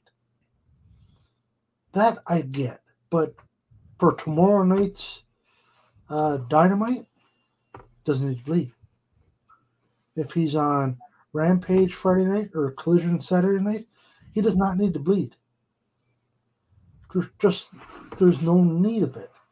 What's the point of this? That's got to be for special events. That's what I think anyhow. So I just never understood the point of the skewers. What the hell is that? I don't know. There's another guy that used to use them, Masada, I think his name is. Okay. And you basically just take a mitt full of skewers and you slam the end of them and it sticks in her forehead. It's a bit out there. It's very out there. All right, I'm pulling this up here. Okay, so, and I'm not even going to remotely come close to pronouncing this correctly. So, yes, the wrestler that Jon Moxley competed against has many different ring names. One is Sun Goto. Let's see. Junko, Ape the Man, and Crazy Monkey. You are right. Oh, I like the sound of that. You are right. I don't hear that much. You are correct. Yeah, but once again, he's a death match wrestler. That's what he does. So that makes perfect sense for Mox to bleed in that. For him to bleed tomorrow night on Dynamite just doesn't make sense. No, it doesn't. Unless you're going to literally get hit with like a baseball bat or something like that. It just doesn't make any sense. Yeah, but just from, getting punched in the head, they're not really laying into each other. Right. For him to bleed, make me excited for it. Don't, if it's all the time, because you just don't care anymore. Right? Like Dustin Rhodes talked about it. Make fans want it. If you do it all the time, fans don't want it anymore. There's no appeal to it. There's nothing special to it. Well, I mean, also Dustin Rhodes bleeds a fair amount of time as well. He does, but generally when he does, it's something. It's not just, your random match. It's like when him and Cody had their match. Oh my Lord, the blood in that was something vicious, right? And he's done it. Well, that's how he got fired from WCW. He bladed in the bunkhouse match on. I forget what the pay-per-view was, and he was told not to. He did it anyway. Oh! That was against the guy who played Repo Man, Terry Darso. At the time, he played the character of the Blacktop Bully. That was the match they had in the back of the 18-wheeler. Yes, that's right. Yeah, they were told not to do it, and they went ahead and did it, and then they arrived at center stage and were told that they were fired. Interesting. Interesting. Want to talk to you. Well, first of all, let me throw this out here. What are some thoughts that are on your mind this week? Throw me something. The one I was flipping through online, was talk about who is the greatest women's manager / valet. And I thought that was pretty. That is a good one. Pretty interesting.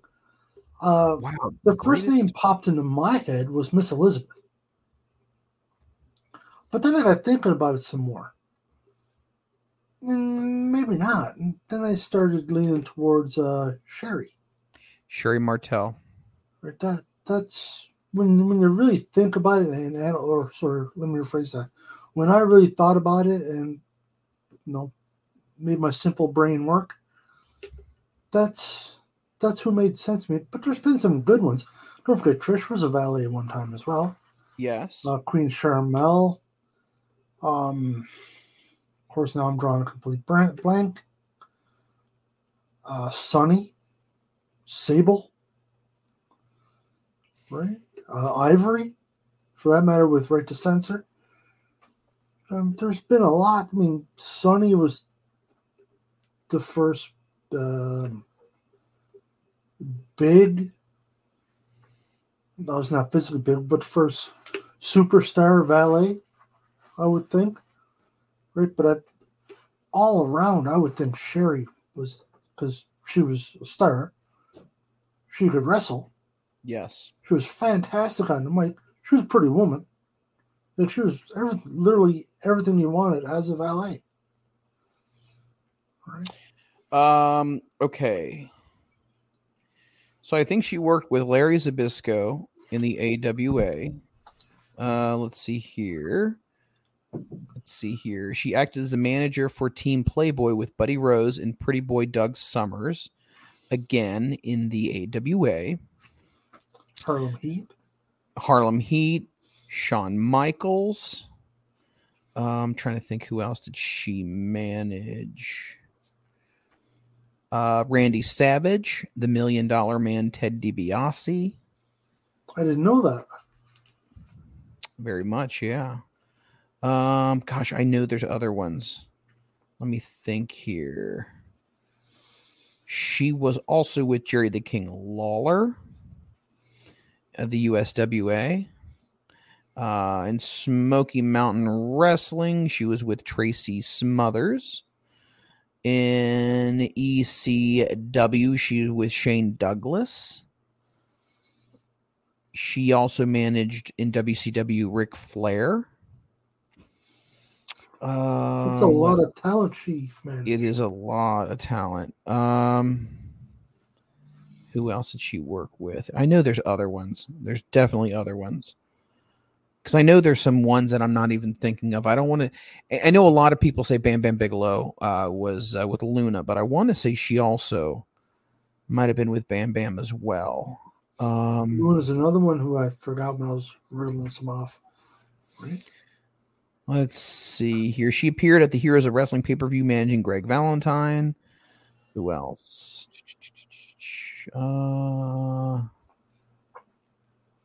She also offered her managerial assistance to Bobby Roode in Impact Wrestling.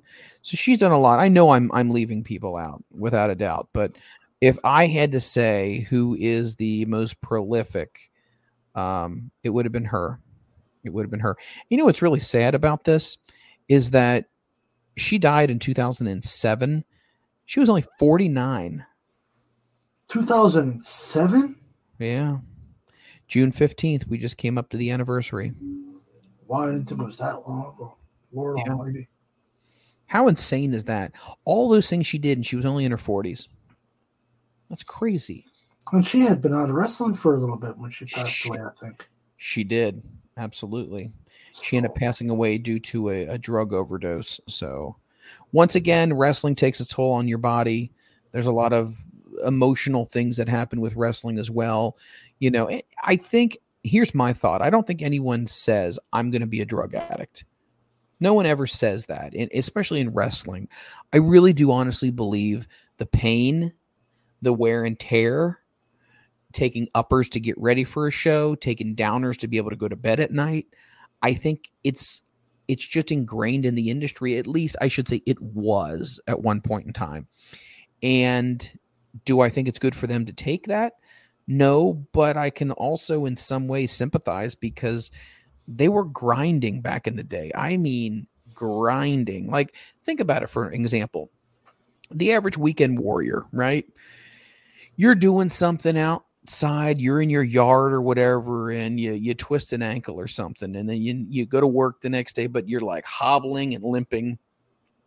These guys and girls had to go wrestle the next day. Mm-hmm. You pull a hamstring, you do something, pull a muscle, they got to go wrestle because they didn't have guaranteed contracts. So with that mindset, if you took time off, then you're out of the storylines and they're going to replace somebody with you. So you just had to keep going. And that's just the way it was. But Sherry Martel, glad you brought that topic up. It's a really good one. I also want to bring up a name of somebody, and once again, in this episode is we're just kind of going over random things that are kind of going through our mind. Somebody who we talked about different women wrestlers. Where are they? Right? Where's legit Leyla Hirsch? Where is the professor Serena Deeb? And Leyla Hirsch is in Ring of Honor now. She has returned. She is in Ring of Honor. Interesting. She'll do well there. I think she'll amazing. She's very, very good. I think she'll do incredibly well. I'm very happy for her. I don't know why she isn't really in the mix when it comes to AEW, but once again, I guess they decided that she might be best suited to help Ring of Honor, and we'll go with it from there. Ring of Honor's, they're putting together a half-decent division over there. They're doing okay. Oh, I think they are doing really well. I just wish that it was on a platform that you could watch it instead of, it is much like a Netflix or whatever. You have to subscribe to, I guess it's the Honor Club to be able to get it. And it's only $10 and it's not that bad, but I don't know. I just don't know if it's to the point where I'm going to be shilling out that money to watch it. Plus, even if you subscribe, you don't get the pay-per-views. That's something completely different. That's ridiculous. See, and that's my problem with it. I mean, with any streaming service, if it's wrestling, it should be you get the weekly show, you get the catalog of pay-per-views, the old ones, and then you get whatever new pay-per-views coming out. But I guess that's just the way it is. But with WWE Network up here, I don't get Raw live or SmackDown live on it's 4 weeks later. It comes on. I get all the pay-per-views, right? But I can't just put on Raw last night. So I wouldn't have got it. I would have got the episode from 4 weeks ago. Wow. That's a little ridiculous, personally. I think that's nonsense. But look, you say it's $10 for Honor Club. That's not bad. But it's $10 for Honor Club. It's $20 for WWE Network. It's, 10 or 15 for Netflix. It's 10 or 15 for Amazon Prime. Yep. You guys have Hulu. I don't know how much that costs. But, that's, I would assume 10 or 15 or $20. Correct. When you get, $10 is not bad. But when you add that to the other 6 or 8 subscriptions you got, doesn't take long for you at $150. So yeah, quickly. I also have Sling. We use Sling, and I think ours is $30 a month, and that's just different TV channels and whatnot. But you got that, then you got the internet you have to pay for, so it adds up pretty quickly. Wanted to ask you this. I don't know if you had heard about this, but evidently Warner Brothers Discovery. What we're always talking about? What was the ratings for SmackDown, Raw, or Dynamite, or Rampage, or Collision? Insiders are stating that they are not concerned with ratings. They are concerned with where they fall ranking on that night on cable television. And if they're in the top 5, they find that awesome. They're happy with that. So, for example, Collision did really, really well. They were like number 1 for the time slot on Saturday night, in television. Warner Brothers Discovery was happy with that. AEW Dynamite, no matter what you want to say about the ratings, 700 to 900,000, they're always in the top 3 on cable that night for TV. So I guess the question I'm posing here is, maybe different companies look at different metrics to determine success. And yes, you want to look at the demographics for the 18 to 49 or whatever it may be, because that's where you get your ad revenue, right? But maybe they're happy with finishing in the top 3 or top 5 on that night of television in cable. And that's what we're hearing from the company. What is your take on that? Do you feel like they're kind of subverting away from getting low ratings to, oh, well, we finished here? Or do you think, no, maybe that's legitimately how they feel? Maybe that's legitimately how they feel. To me, it does make sense. I agree. But I'm not a network bigwig either. I'm a jackass. It has nothing to do with that. My big concern with AEW is there's no growth. Ever. They have not grown in the last 4 years or 5 years or whatever it's been now. Legit zero growth. Yeah. That's a concern. Okay, that's all well and good. You finish in the top 3 to top 5. Excellent. But you're not growing.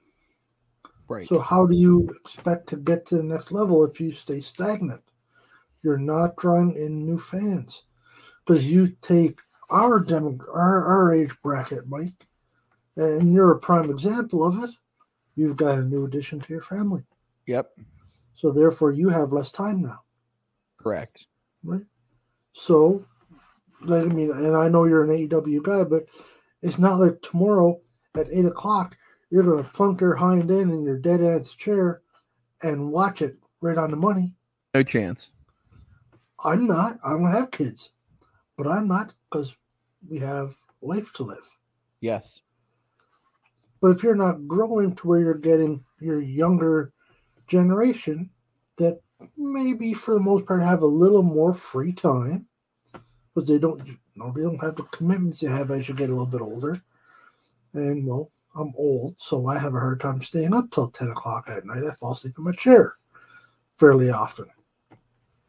It's just, you need to grow, because at a certain point, you and I are not going to be doing the show on Tuesdays. We're not going to be watching Dynamite or Rampage or Raw, or because where we've lost interest. Life has gotten too busy. We've got new projects. Just living. Just plain old life.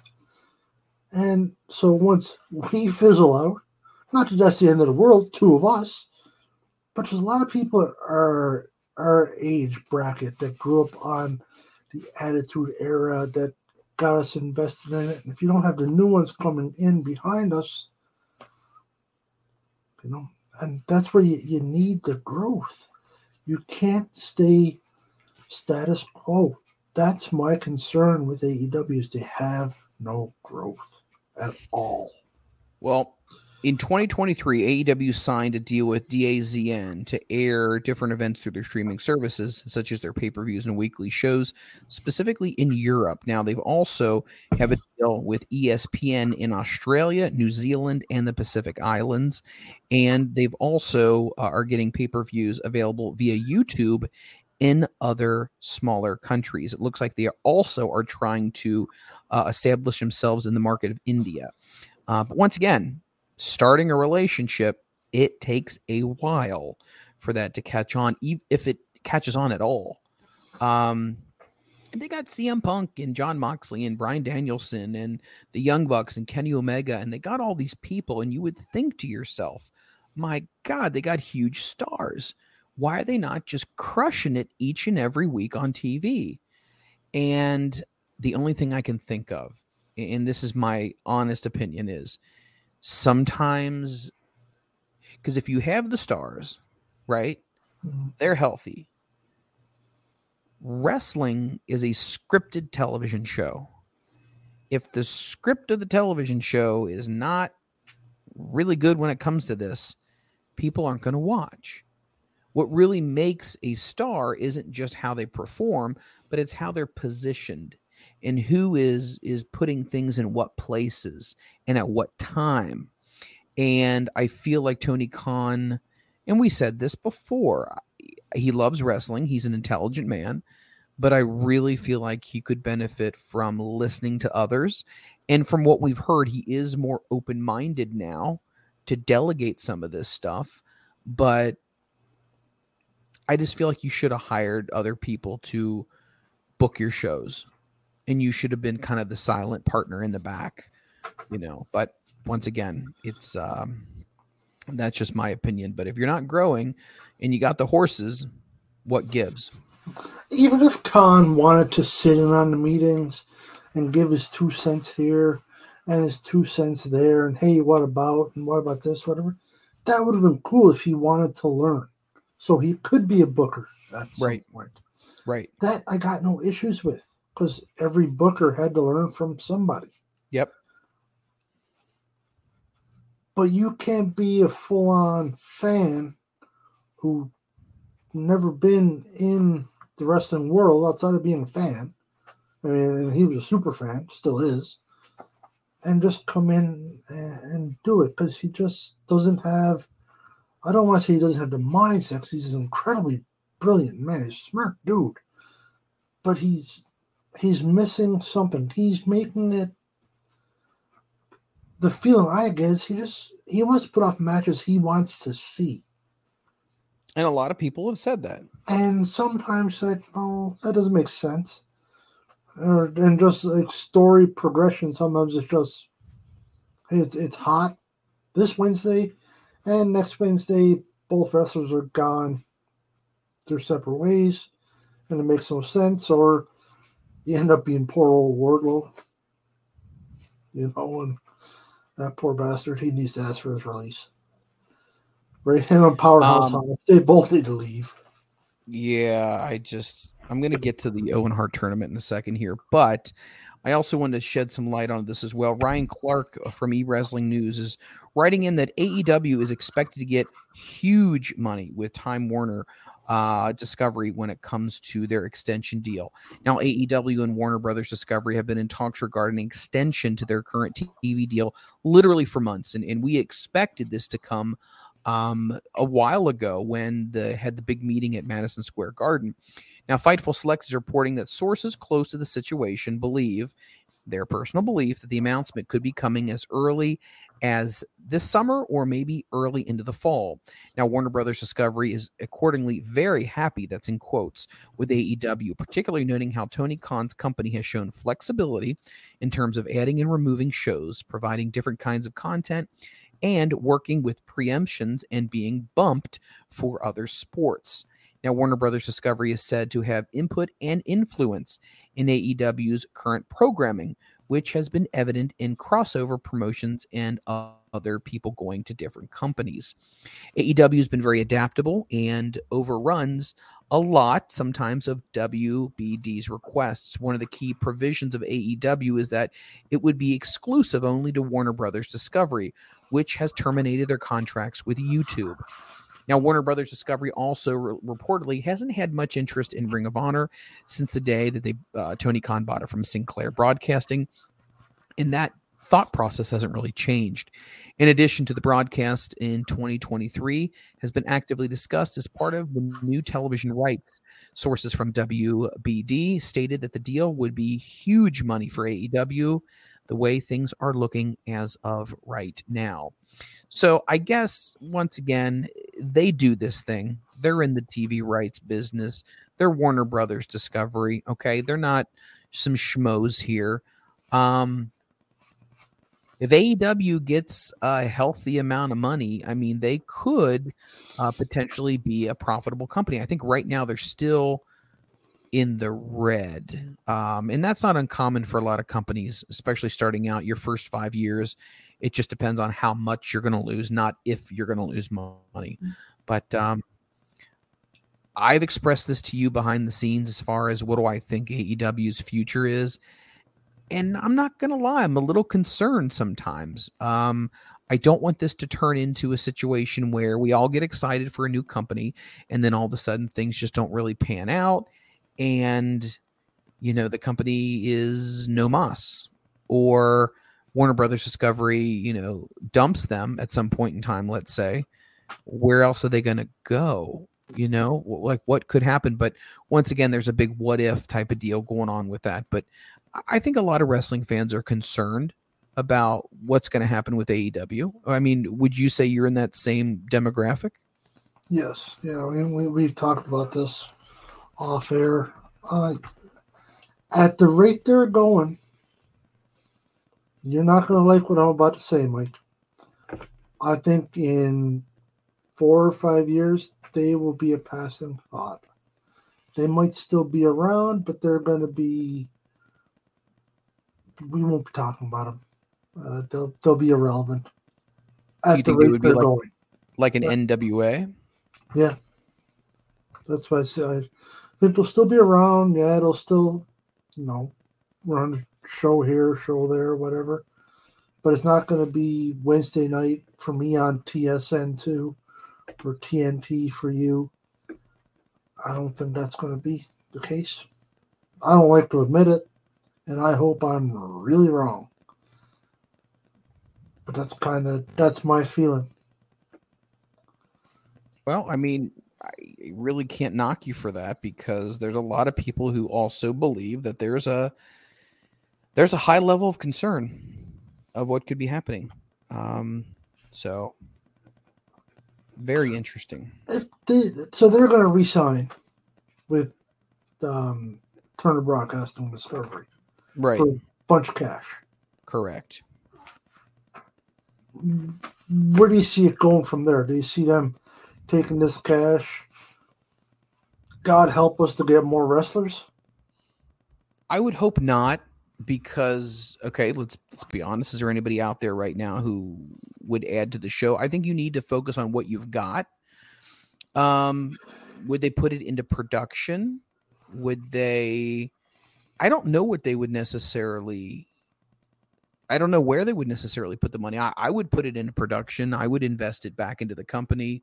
I mean, let's be honest. I even tweeted about this. They're running the same markets all the friggin' time. If I hear about AEW in Chicago one more time, I'm going to throw up, because they have no one to blame about low crowds when they go back to the same town 4-5 times a year. It's ridiculous.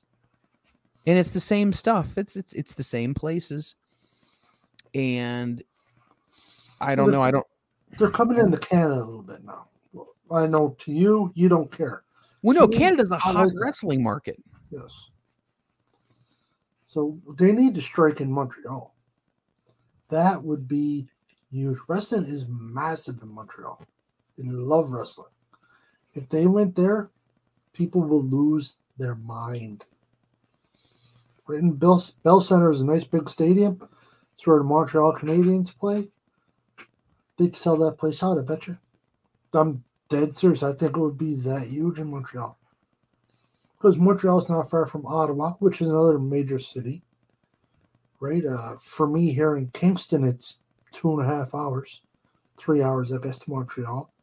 Ottawa to Montreal, I believe, is about 2 hours.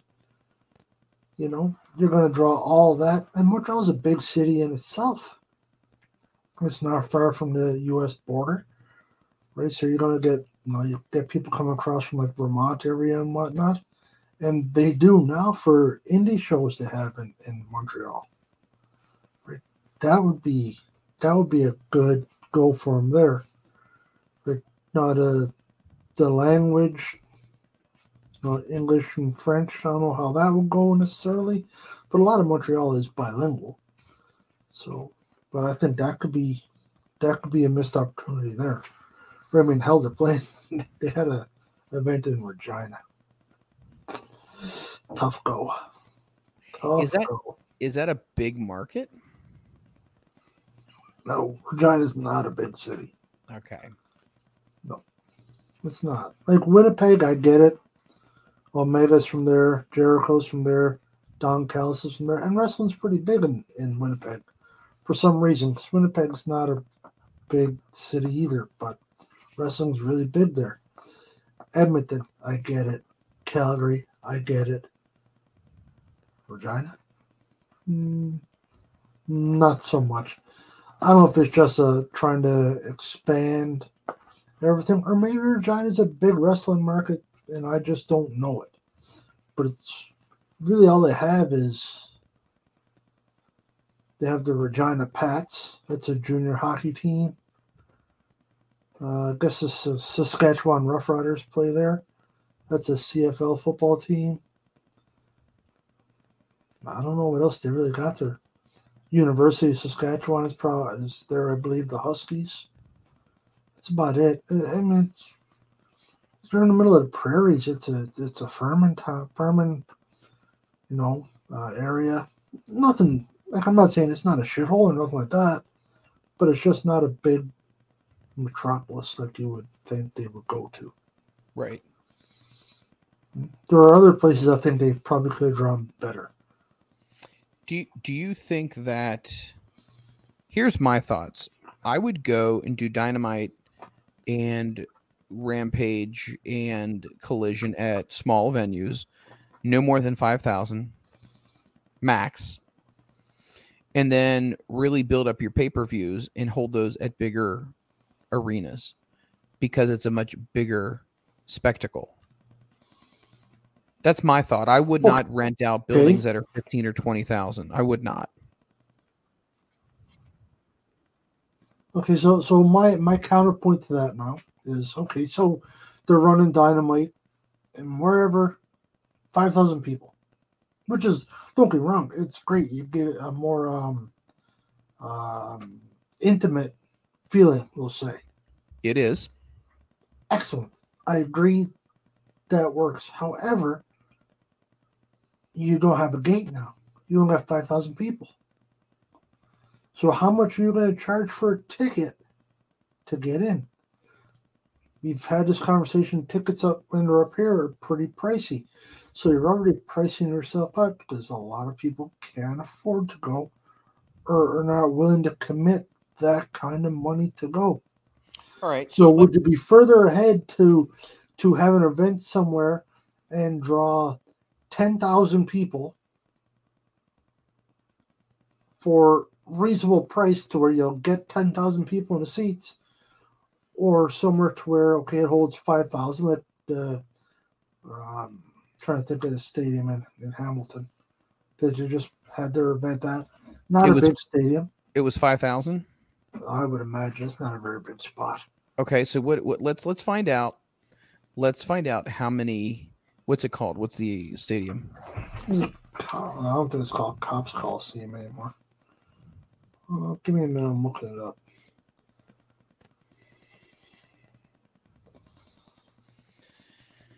Let's see. Because the reason why I want to kind of play a little math game here, you and I. This is gonna go bad. No, it's gonna be good. Did they hold? Yeah, they held a Collision there, correct? I believe it's Collision, yes. Is it the first Ontario Center? Do you want something? I think that's what it is called, First Ontario Center. Originally called Cops Coliseum. Yeah, Cops. Yeah, that's the one. Okay, so this place, let's see here. How many people does it hold grand total? So for hockey, it holds 17,383. For concerts, it holds 19,000. Okay. I didn't realize it was that big. I'm way off. Yeah, it's pretty big. All right. So let's just go ahead and let's just say that, wow, they spent $96 million to renovate it in 2021. That's Canadian. So if it was American dollars, it'd be about $50. You're a dick. So let's talk about this. So what would you say for a 5,000 seat venue? How much would you assume it would be to rent it? Well, I have no idea. I couldn't even fathom a guess. It's not going to be cheap. When I say 100,000? Well, for sure. Do you think it would be more than that? Depending. Hamilton, that's the Toronto area, so I could see it being more, honestly. Well, okay. Wembley was only, what, 300,000? Yeah, that's a different. There's something to that. That's cheap. That's disgustingly cheap. Okay, let's just say $100,000. You got a piece of paper nearby? Yep, I got one. All right, let's say it costs $100,000 to rent the arena. Okay, so $100,000 to rent it. Okay. 100,000 divided by 5,000 for seats. That means sounds like you're getting ready to do taxes. Holy crap. Well, now I lost my phone. Oh my God. Well, Mike, you can't ask me to do. All I asked you was you had a piece of paper. Yeah, but then I had to move stuff to get to the printer. Oh, here we go. Okay. Okay. You ready? I'm working on it. You have a pen? Yes, I'm in an office. Of course I have a pen. Well, I mean, first of all, I asked you if you had paper and you muted yourself. It's the best you ever sounded on the show. Testing one. Am I back? Unfortunately. Thank you. Okay, here we go. So 100,000. Let's say it's $100,000 to rent a venue that has 5,000 seats. Yep. Okay. So just to break even, you would have to have each seat cost $20. Yep. Now, clearly, that's not going to be the case because you're going to have front row and whatnot. So you and I sit down, paper and pen, and let's talk about this. So front row seats, ringside seats, what do you think realistically the average Joe Schmo can afford for what do you think ringside seats should be? Like for Dynamite? Yeah, for Dynamite. For Dynamite. Oh, 150 a seat, I think, is reasonable. Jesus, $150 a seat? I'd pay that. Okay. All for right. ringside, for the first row? Yes. $150. Why not? Okay. All right. So let's do this. So let's see. How many seats do we think would be on each side of the ring for front row? 25, 30. Okay. So 30 times 4 is 120. Yep. Okay. Times that by $150 a ticket. 18 grand. Okay, so there's 18,000 right there. Yep. All right. So if you're going to sell front row tickets for 150 a piece, what do you think the rest of the floor seats, like rows 2 through whatever, just call them floor seats? I mean, do you significantly drop it? So from front row being 150, what would you say second row would be?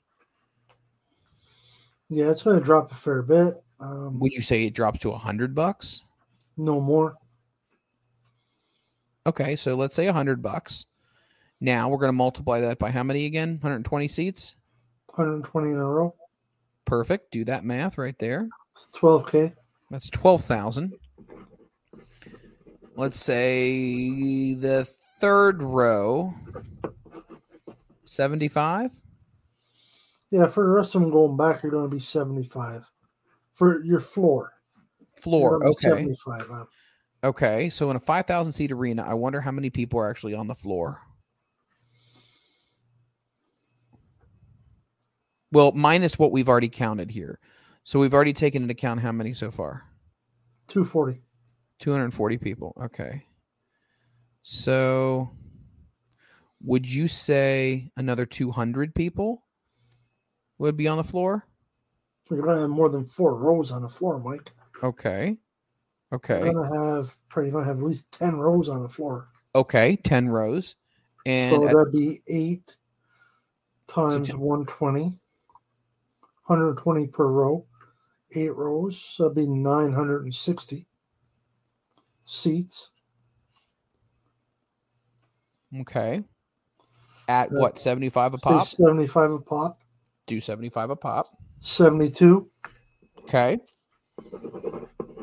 So now we're talking lower bowl. Lower bowl, would we say that drops to $50? Yeah, because I mean, in a place like a 5,000 seater, so the Kingston Stadium here is probably about 5,000. Okay. So it's not like you don't have a lower bowl and an upper bowl. It's just one bowl. Oh, it's just 8. Okay, all right. Or so you would have floor and then you would have bowl. Okay. So how many seats have we already used up so far of the 5,000?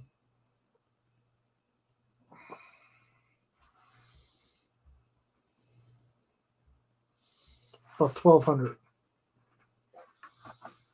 So that means we have 3,800 tickets left. So 3,800 at 50. Would you say everybody in that bowl is all the views are pretty decent? No. Because you got to think, well, for wrestling, you generally put it right in the middle of the floor. Correct. So you're going to have some crappy tickets, like with a pole next to them or stuff. Slightly obstructed. True. No, it's right. Happen. Why do they sell those things slightly obstructed? That is just... I don't know. People just want to be in the building. Okay, so 3,800 seats left. That's so 50. So it's $190K. Wait a minute. So everyone pays $50 on the bowl, yeah. Okay. It's not like you're gonna be 5,000 feet away, Mike. Well, this is true. Baseball stadium. This is true. Okay. Right? So that'd be 190,000. All right. So do the math here. So what are we coming up with? 190. I think we've just saved AEW. Think Jerry can get us a job? I tell you what, I will put up a ring. I don't care. I'll be the water boy. What else could I be? I can't do lights because I'm not like certified electrician. I could tape stuff down. I'm pretty good at that. I could be the tape guy if that's a Mike's handyman ability. I can run duct tape. I mean, look, I'm not you. Like, there's a lot of people who can do things. I can't. I struggled with replacing light bulbs today. I had a difficult time with that. Yeah, exactly. So $292,000. $292,000 off of $100,000 rental. I think that's pretty reasonable. Yeah, but you got to think, Mike, that's just your rental of the building. You got insurance. True. I don't know what insurance for wrestling is. I'm going to say not cheap. No. Security. Okay. So you got security. At some places, they have to pay the concession people. So that's not going to be something that we're going to get. We can't add that into our... I have no idea about any of that stuff. You still got to put the talent up. So, AEW pays for travel and hotels. Right? So you got to put them up. Catering. So now $292 isn't a lot of money anymore. Really, don't get me wrong, man. $292,000 is a boatload of cash, but it's not. Right. It's not as much as it sounds. No, and especially when you take all that into consideration. So, do we feel like it is reasonable what they charge, or do you think no?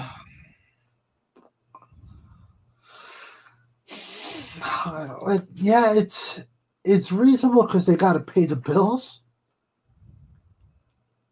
but it's not reasonable because people can't afford to go, or people are not willing to pay that to go.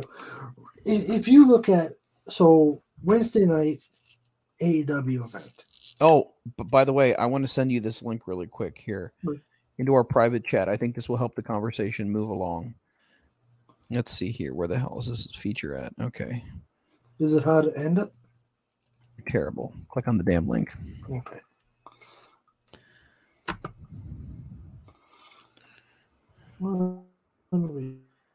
This is from SeatGeek, and I don't know if this is like... Did you get it? There you go.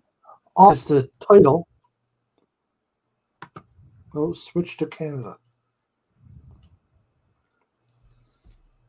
Oh, you had to like rechange it? Well, yeah, because I'm in Canada. Oh, that's right. You're in a foreign country. Hold on, I can switch back to the States. Give me a minute. Let's see. Well, no, it's in Canada, so I mean... Yeah, so but you're going to be talking about American money. I'm going to talk about Canadian money. That's true. We're going to be talking about 100,000, and I'll be like, It's $1.99 here. You're a knucklehead. Let's see here. So what are we looking at? So once you click on AEW Dynamite Rampage, it says tickets start at $6. $6. Do you see that? Yeah, I see it. Okay, so click on that from $6. Okay. All right. So on the right side of your screen, do you see where they have the layout of the venue? Yes. Okay, so run your cursor over to where it says the green dot on the floor seats from 119. Okay. All right. 119 each. It says 1 through 4 floor, 119 each. 1 through 6. I don't know. So, like, why is there a difference here? Well, I don't know. 132 for floor. Holy crap. Dude, our budgeting was not. Let me see here. Oh, it's going to take me exactly where I'm going to sit. Oh, that's nice. Yeah, that's what I'm doing here now. Okay, so I could get... Okay, so some of their floor seats... what is this arena called? Saskatoon Arena or something? Okay, so... Okay, where I'm sitting, which I don't even know necessarily where the ring is at, I'm assuming that's where it says Seat Geek. I'm paying $119 to be right there. So if the ring is the logo for Seat Geek, do you see where we're sitting here? Yes. We are not necessarily, well, I mean, we're not far away, but we're not smell your feet close. Let's go to 132. Gosh, that's not much more of an improvement. Wow. So let's just, I mean, is this all there is? Is 138 the best you can get right now? And you're still not that close. Wow. So what we got here? We're not even close to being ringside. Doesn't look like it, eh? So, okay, holy crap. So if I want to go the 50-yard line, which it should be, I run it through here, section E, okay? Section E. It says these are amazing seats. Row 11. I guess, is this a bowl arena? Yeah, it's a hockey arena. It's a hockey arena. Okay, here I am, row 11. $249 a piece. And I'm in section E, row 11, which I'm at the 50-yard line if I'm looking at the ring. So kind of the ideal place if you're going to be at a wrestling event. You know, there's no 50-yard line in a hockey arena, right? You get my point. Just saying. Don't get hot. Let's see here. So it looks like the most expensive. I mean, we got $321. Keep scrolling down. $400 a seat. 401, and that is section E again, row 4, $401, and that's not even floor. No, but that looks like a half decent seat, though. Like you're gonna see the ring because there's gonna be nothing. You're only 4 rows up, so that'd be a good seat. It is a good seat. So I never want to be on the floor unless I'm in front row. I don't want to be on the floor. All these schmoes are going to be standing up, acting like huge. Yeah, we're not going to do it. Yeah, that's a grinds my gears. Everybody standing up being a douche wagon. Yep. God darn it, man. Like literally, that's in the bowl. I can't even click on ringside seats. Yeah, so it's expensive. We're way off, man. Okay, so now let's look at what's your lowest price ticket. Okay, there's a house rules. Go back to the main page where we clicked on the July 12th event. Go to July 15th, house rules. And is it called Scotiabank? Scotiabank. Scotiabank Saddle Dome. It's Calgary. Okay. All right, so it starts off. They got all different kinds. By the way, floor I think is gone. I want to say, yeah, floor is no longer up for floor. Nothing for floor. So if I go here, I guess my best option is going to be, I would pick section 119. That's what I'm looking at. 119 or 110. 119. You said or 110? Yeah. Yeah, I agree. So that's $68 a ticket. Once again, it's a house show. So let me go to section 110. Let's see. $68. Yeah, Wow. but if you look at it, one ticket available. They're singles. Yeah, it's true. Oh, row 5, just 2 tickets. But they're 206. Jesus. Another one, row 5, 1 to 5 tickets for 268. Wow. Row 4, 1 ticket, 271. $271 American, Mike. That's a lot of money. We're like, what the hell would that be for me? I wonder. That honestly, that's gonna be. I think it's about 40% right now. So 271 times 1.4. So that's $380 a seat. Kind of ridiculous when you think about it. That's a lot of money. And well, that's exactly what I keep saying. I mean, you want people to go, even if I lived in Calgary, so me and Linda want to go, we're going to be, what, $600? Yeah. For decent seats. Yep. Throw in your souvenirs, your snack, couple beer. Not going to be too long for you're at $800. And it's a house show. Yeah, it's a house show. It's a lot of money, man. All right, with that being said, now, people are probably going, why are they talking about this? But folks, because at the end of the day, this is an important thing that I think is important, worth covering. Now, I just sent you another link. Let's go ahead and let's do a little compare and contrast, if you will. So let's go ahead and let's take a look at the July 14th SmackDown, okay? Nothing came up. There's nothing close to me. No. Just go to click on the link for Raleigh. Okay, I got it. All right, yeah. I got it. Oh my God. Michael, be nice. Are you breathing in a lot of sawdust? Okay. Well, yeah. Okay, so let's look at this. All right, so Jesus, this arena is huge. Let's go down and let's see what we got. So section 5, there's nothing. Section floor seats. Oh my God. You see the little red dot? Yep. 6 listings for floor seats for the upcoming SmackDown, which will be on Friday, July 14th, 7:45 p.m. in Raleigh, North Carolina. Let's go ahead and click on that bastard. 2 tickets, and they are $1,255 a piece. Yeah. That's insane. That's insane. So let's stay on this, and let's click on what section should we click on? Are we still going with the closest available? Well, I'm just kind of looking at what's there. Just for the record, $1,255. That's $1,757 Canadian. God. I mean, that's Banana Lands. I don't know what Banana Lions are, but I'd agree.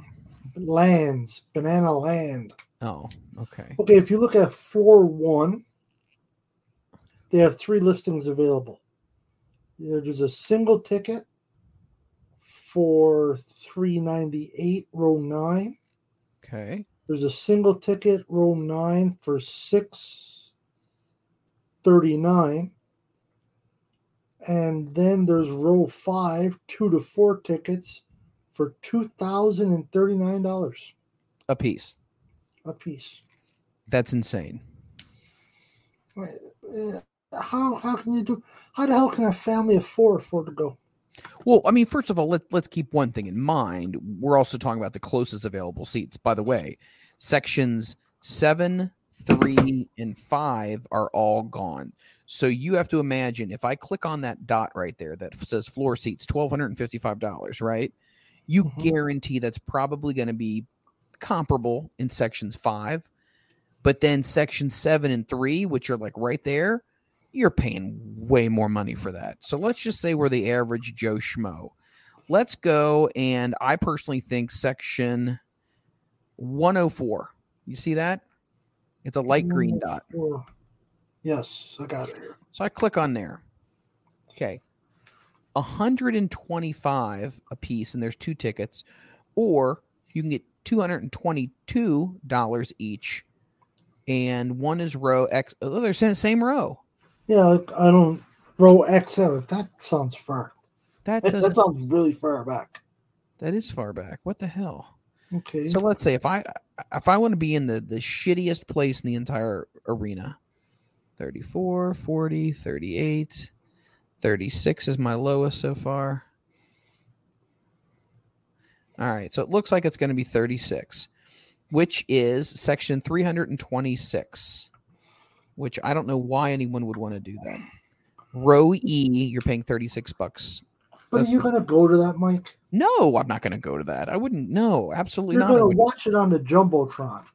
How about this? Save your $36 a seat and watch it on your TV at home. It's Amen. The same deal. Save I get there's the atmosphere, but when you're that far back, the atmosphere is irrelevant, I think. Yep. I agree with you. But I agree with you. You think, but it's not just wrestling. This is a lot of sports. Well, I'm glad you said that. Man, you are perfect with segues. I'm trying. Let's go to, let me see here really quickly. Okay. I send you another link. Are you a Swiftie? A what? Are you a Swiftie? What's a Swiftie? You're going to find out when I send you the link. And it's not like a furry. It's a Swiftie. Click on the link. Taylor Swift? Taylor Swift. She is one of the hottest commodities out there right now. So let's go ahead and let's scroll down and let's see. Here we go. July 14th. Taylor Swift with Muna and Gracie Abrams. I have no idea who the hell they are, but let's just go ahead and click here. Friday night. Let's say we're going to get 2 tickets together. Me and the butt are both going to go because we're going to be Swifties. Jesus. Way. This makes Monday Night Raw. Like my wedding didn't cost. Wow. So, okay. Section Q. All right. $1,497. Row 26. But if they're Section Q, row 21 for $33.97. Wow. Per ticket. Row 20 for $41.74. But people will pay that because they're Swifties. They to each their own. But once again, like you said before, I mean, let's take the worst seats possible. So I don't know what it would be. There's seats behind the stage too? No, they're all weighted out. Those are tarped off. All right, so let's go to let's go to section 522. 522. All right. 522. Let's check this out. So this is a Taylor Swift concert. Are we doing okay? That's ridiculous. So just for the record, I could almost pay my mortgage twice for 1 ticket. Okay, so what sections do you have here? So we're section 522. So read me some prices. Section 522, row 31. Yes. So I'd imagine like you're touching the roof. Correct. For $2,336 a seat. So the worst seat in the house. No. So here we have section 522, row 28. Oh, sorry. Yes, row 28. So it's a couple rows closer. Yes. Like legit 3 rows closer for $45.36 a seat. That's insane. $9,000 for 2 seats. Almost $9,100. To go to a Taylor Swift concert. No, okay. And that's the back of the arena. Oh, Yes. look, this is the nosebleeds of the nosebleeds. Yes. Is she that good to spend that much money? People are obsessed with her. Like, and I'm not saying that like to be a smartass. Right. I'm being serious. Like, that's a lot of money, man. It's a lot of money. So section 541, which is essentially behind the stage. Yes. It's the top bowl behind the stage. Behind the stage, the top bowl. Yes. Row 22, section 541. Yes. For $1,416 a seat. They're limited or obstructed view. I can't. Someone's got to pay for it, though. Good for her. That's all I can say is good for her. That's insane. Okay. So let's see. What did we say? You said 520. Wow. Oh, it actually shows you where you're going to. Okay. It shows the picture. Do you get a picture with yours? I didn't see a picture. Oh, yeah. Oh, my. Yeah. It is behind the stage. Wow. So so on the right-hand side of the screen, if you go over to where it shows you what it is, it shows you what your view is going to be. Like, so think about it. So I'm looking at the 541. Yes. It's behind. You can see one small corner of the stage. Yeah. And you're far away, too. I mean, you're... Oh, yeah. Wow. I have no... I'm going to go to section B real quick and see what my view would be from there. Does it show me a view? Are you getting a view on yours? I'm working on it. Oh, it says restricted view. Is that because we're on the floor? I guess so. No picture comes up, though. Yeah, no picture. So restricted view, $4,000 a seat. Yes.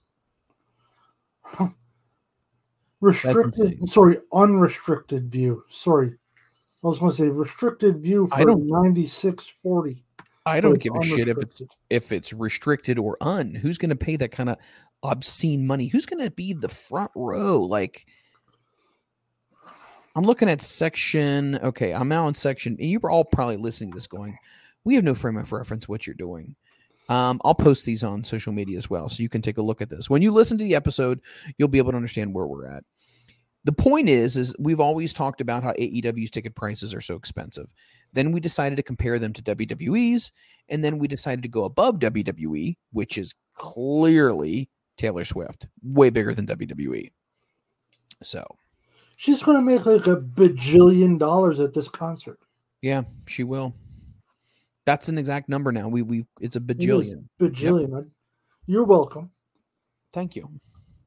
But obviously, she's not going to make that because it's not a real number. But you get where I'm going with this. Oh, man. That's a huge house. That's a huge house. How many millions of dollars is she making on this show? And who's got all this money? Who's got this kind of expendable money to go to a Taylor Swift show? $20,000 for 2 tickets. Yes. Do you know how much fun you can have for $20,000? I would love to pay some of my bills down and have some stuff done. Hey, to each your own. If that's your cup of tea, have at her. Live life, have fun, do your thing. But that's a lot of money, Mike. It is a lot of money. I'm blown away, man. It's well, that place. There's no way that's really going to sell out, will it? Oh God, yes. Are you kidding me? Yes, absolutely. I couldn't fathom spending that kind of money. Like, I had no problem spending decent money on going to see a concert or an event or a play or whatever. But there's decent money, and then there's $10,000 a seat, $5,000 a seat, $1,500 to sit behind the damn stage. Mm-hmm. Good for her. She's doing it right. Okay. Has she broken up with her boyfriend lately? Because if she does, that means she's got a new song out. That's true. Let's see here. Where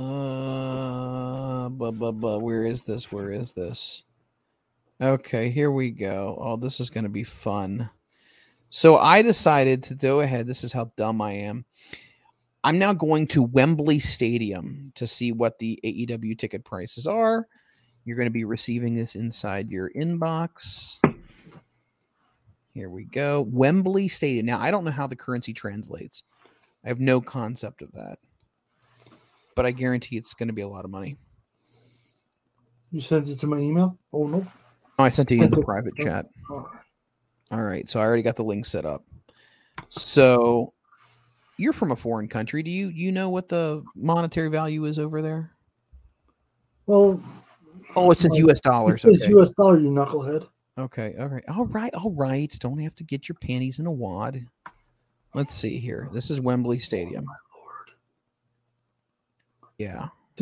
But they're not terrible. First, I was like, oh my God, these prices are bad. But they're not.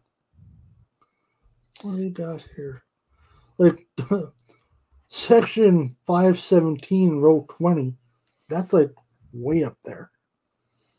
And those tickets are $226 US a piece. That's a little ridiculous. Let's see here. Section 141. Where the hell's 141 at? Okay. It's a lower bowl. Yeah, it is. It's $358. I want to know what ringside seats would cost me.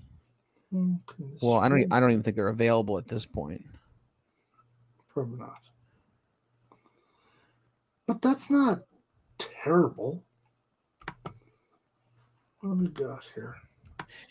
Okay, as you're looking that up, Sportskeeda just recently had an article posted. As you're doing that, let me read this really quickly here. It says, this is the title of the article. Come on. Tony Khan could deal a massive blow to WWE by signing top WWE free agent this week. AEW CEO Tony Khan could possibly shock WWE by signing a top free agent, Kota Ibushi, this week. The 41-year-old is a free agent after his contract with New Japan Pro Wrestling expired. With rumors swirling about Triple H's interest in Kota Ibushi, the potential signing to AEW would disrupt the balance of power in pro wrestling. I don't know if I'd go that far. That's a stretch. That's a huge stretch. Plus, I don't think he'd go to WWE for the simple fact that he's got a huge relationship with Kenny Omega, and I think that would be great. I don't think that would be a huge blow. So, but is that going to sway the ratings? No, it's not going to be a balance of power thing. No, absolutely not. I mean, it's not like you're going to tune in Wednesday like, oh my God, he's going to be there. I gotta watch it. Like, that's kind of cool, but it's not it's not like Roman Reigns signed with AEW. Then like, all right, that's a big deal. I take Seth Rollins at this point. Okay, so I guess I really can't for Wembley Stadium check out what front row seats would cost. But the ones that are available here are not god awful. Not cheap, but they're not god awful for a big pay-per-view like this. I mean, 141. So you're in the corner a little bit, but it's not terrible. Row 17 for $358 for this essentially could be an event of a lifetime. That's not terrible. I love the way you position it. The event of a lifetime. No, could be. Calm down. Butts all in, man. He's excited. Have they even announced anything yet? No seats have been, or no matches have been announced yet, and they're cresting at the 70,000 ticket mark. So your whole thought process of might be able to get 50, 40. Yeah, I'm gonna tell you right now, it's gonna sell out. That's gonna be crazy. And that's this next month. Yeah, I didn't realize it's. Yeah, and they don't even have a match announced yet. 6 weeks away. In 70,000. That's insane. But once again, somebody was saying, well, it's not AEW. It's the fact that it's a big wrestling show coming to Wembley. So that's what's going to get people. It is. That's so true. now people are kind of downplaying it, being like, instead of, it being a big deal with AEW, it's more of just pro wrestling in general. It's kind of both. I mean, if you're going to put off Wembley and you're going to get all these, because New Japan's going to be there. We know that's going to happen. I could see somebody from Impact being there. You're going to have some local guys. Now, I don't mean like local indie guys, but local stars. Right. They're going to be there. AEW is obviously the headliner. So you should, in theory, have a supercard. That's what this should be. So when did Tony Khan say this statement? He said they crested the 65,000 seats sold on what date? This was a while ago, I want to say. May 29th. I want to say they're at 70, if not further along. So anyway, if we find more information about, the ticket prices for like front row, for all in at Wembley Stadium, I'll definitely give you that information. Interesting. It's going to be a big deal. It's going to be a huge deal. One of these days, you and I need to go to a big event together. I'd go. Share a hotel room. Nope. Why not? Get my own hotel room. You wouldn't? Well, hold on. If we're going to be dropping this kind of cash on an event, you'd probably want to share a hotel room with me. Okay, here's what we would do. We would save money. We'd get one twin size bed. And then we could just have at it. Meaning enjoy the room. Maybe watch a movie. I'll pay for your room. Don't worry about it. Why not? Because I'm not sharing a room with you. Dude, we could have a really cool wrestling slumber party the night before the Why are you gonna make this awkward? It's not awkward. It's fun. It is awkward. It's not. If there's a bathtub, I'm gonna bring my figures. My figs have a. Okay, okay, no bullshit. If I brought my figs, would you have a fig event with me on the bed? Like this guy wrestles this guy. This is awkward, Michael. Oh, Lord have mercy. I don't think he will have mercy on you. It will not, no. No. I think the interesting thing would be what would the prices of food be? That would be interesting. Generally at events are pretty pricey, yeah. I know I've paid $17 a beer before. Oh my God. How many ounces? Well, I don't know. Not enough of them for that money. I mean, it's ridiculous. Was it you and I we shared? Maybe it wasn't you and I. Somebody sent me a picture of, it was an NFL stadium, and a guy had, at the time it was Bud Light, and Bud Light, the cans, like the cans that look like a bottle. Mm-hmm. In the NFL, they can go from anywhere from $6.50 all the way up to $12 or $13 a piece here in the States. Do you realize the way Bud Light is right now? They're selling those same exact ones for 99 cents at the store. Well, yeah, there's bad stuff going on. They upset people. So I just can't believe, how are you going to, even if you're able to get tickets to any of this, whether it's Taylor Swift, whether it's WWE, AEW, then you got to pay for parking. And then you guys, I guess you would get food there, or would you get food before that? I'd really like to go out to dinner before. A dinner before, not just a burger and a drive-through? No, go out to a nice dinner. Make an event. If Linda and I are going, make date night out of it. Well, we're not walking the electric chair here. We don't need to be breaking the bank. No, I'm not saying go to a 5-star steakhouse, but no, we're not going to McDonald's. What's your limit on tickets? Where do you draw the line to say, okay, I am not going to spend more than this amount on tickets? That's the most I've ever spent, or What is your threshold of, I can't do this? If it's front row seats to AEW, and let's say it's all in at Wembley Stadium. How much for that? I'd do $450 or $500 a seat for something like that. Okay. $450, $500. Okay. No, once again, this is for Wembley. I'm not doing that for a house show. No, I mean, you're definitely not even getting in the door for Taylor Swift, so. No, that's all right. I'm fine with that. You're not going to be a Swiftie? No. I think you'd be a good Swift fan. No, I'm good. Wrapping some things up here really quickly. Did you hear the news about Jade Cargill? She retiring? I don't think she's retired yet, but all the reports. You're terrible. This is coming from Yahoo Entertainment. Jade Cargill teases that her absence from wrestling will not end anytime soon.